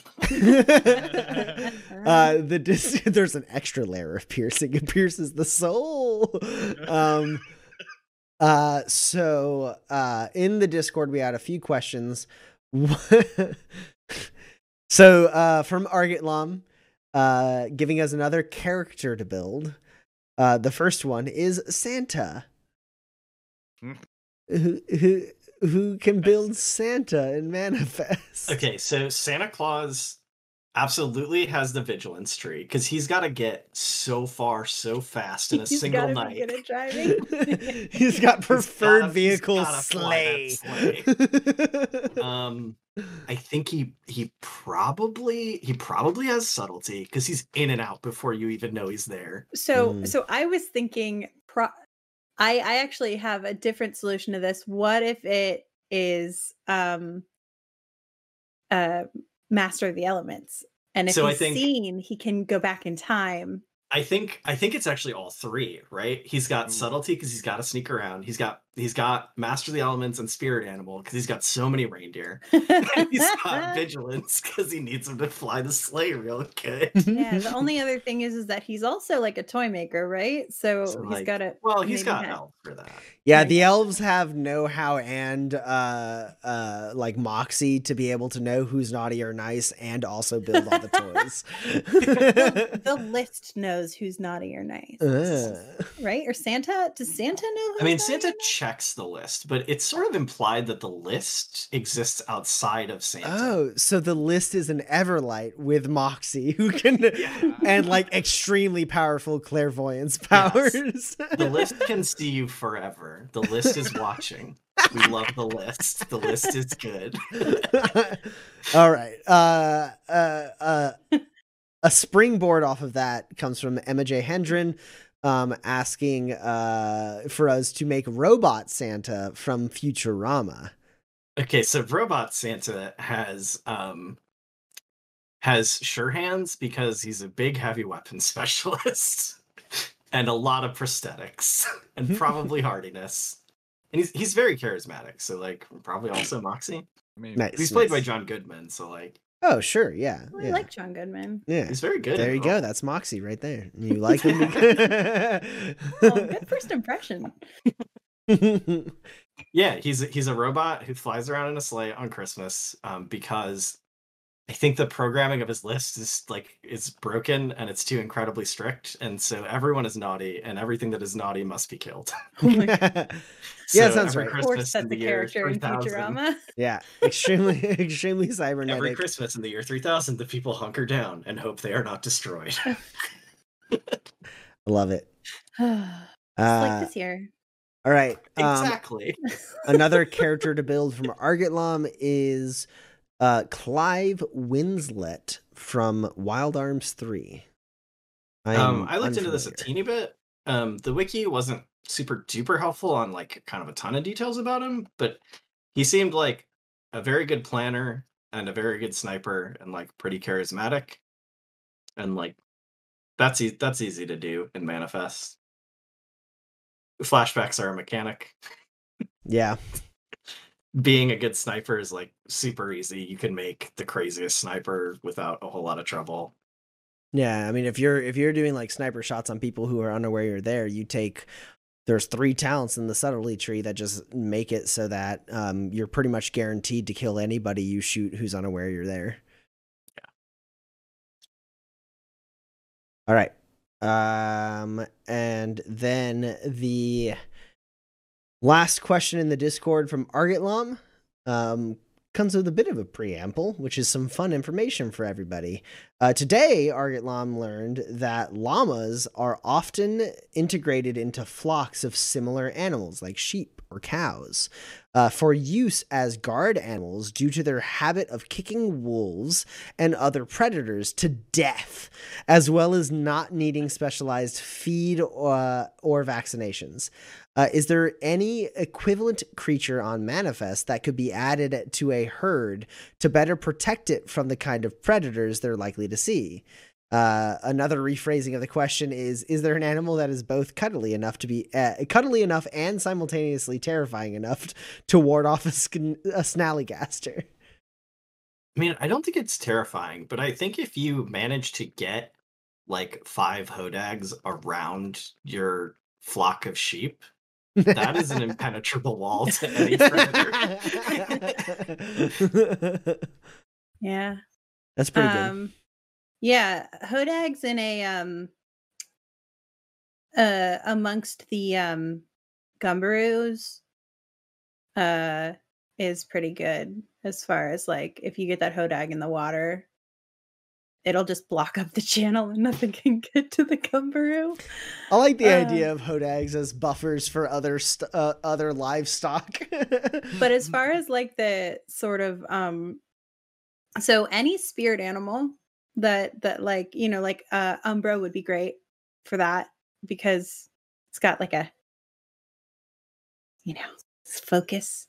What is it? A 3-penny the A copperbirds. bunch of copperbirds. The copperbirds, yeah, a flock of copperbirds would be great if they were trained because they're highly intelligent and also extremely deadly. Yeah, I think the thing is there's no like sort of like naturally occurring like you just put this animal with these other animals, this one will watch out for the others. Yeah. But a lot of the animals on Manifest are sort of like eminently trainable. And Yeah. like if you And there train a aren't- Worrican to not eat what it's guarding, it will guard it extremely well. This is true. Yeah. God, that's Um, terrifying. The like wrangler who has a herd of hodag, but also has like some Worrican it's trained to like guard the hodag. Nothing is coming at that because even if you make it past the friggin' Like you're not carrying the Hodag away with you. Yeah. Yeah. Or, you know, what would be fun? I don't know how you would do this, but you live on like a mesa, right? Like a table, like concrete or whatever. And then like all around it is like Agarino territory. And so like Ooh. your herds are safe, but nobody can get to you. I thought you were gonna say like you just lure a bunch of wassets around your boat. Oh, that would work too. I don't know how you would lure a wasset anywhere, but they're basically giant ground starfish. But like if you could do that, that would be also great. Just find a wasset breeding ground and like put just everything like on lay stilts. food in Yeah. a line and wait 8 months for them to like. Wonderful. All right, and then we have a sort of question from Carnaxis in the stream chat. It's hard because it's not phrased like a question, but it says, expanding on my question from last week about traps, being able to charge an object with luminescence could mean charging a crossbow bolt before shooting it, or turning a rock into a light grenade, or ... Okay, fine. I just want to make Gambit and Manifest. Which I guess, now that I read it through all the way instead of just skimming it, it's not really a question. But it does beg the question of, like, if at some point there was some kind of luminescent power that would allow you to be Gambit and Manifest, it'd be really cool, wouldn't it? All right. I don't have any other questions in the Discord. I don't see any other questions in the stream chat. We've gone plenty late tonight, so I'm going to go ahead and call it here. Thank you all so much. We are on next week, December 29th, Tuesday, December 29th. That will be the last episode of this campaign. Last episode. I knew Rufus Nash was coming back. I knew it. He I had can't to. believe he was Eli. Of course What's- he was Eli. what's Who else fan- was he going to be? Like, he was Eli the whole time. I I thought he wasn't know. gonna come back until the campaign 2. Like The I thought that was just whole gonna be... time. How? Okay, Roland has failed us. How did you not suss that out? I'm just No saying. one asked. There was even a point where Kinsey was like, hey Eli, tell me a little bit about yourself. And then Eli started to tell a little bit about himself, and then Roland poked his head from behind and was like, hey Kinsey, I need you over here, and pulled Kinsey away. And I was like, ha! I don't have to make anyone roll to realize he's lying. Great stuff. All right, cool. Thank you all so much for watching. We love you so much. If you haven't already, hit that follow button, and if you can, hit that subscribe button. We are super looking forward to the finale of this season of Manifest, episode 50, on December 29th. We'll see you guys next week. Thank you so much. Bye. Bye now. Bye-bye.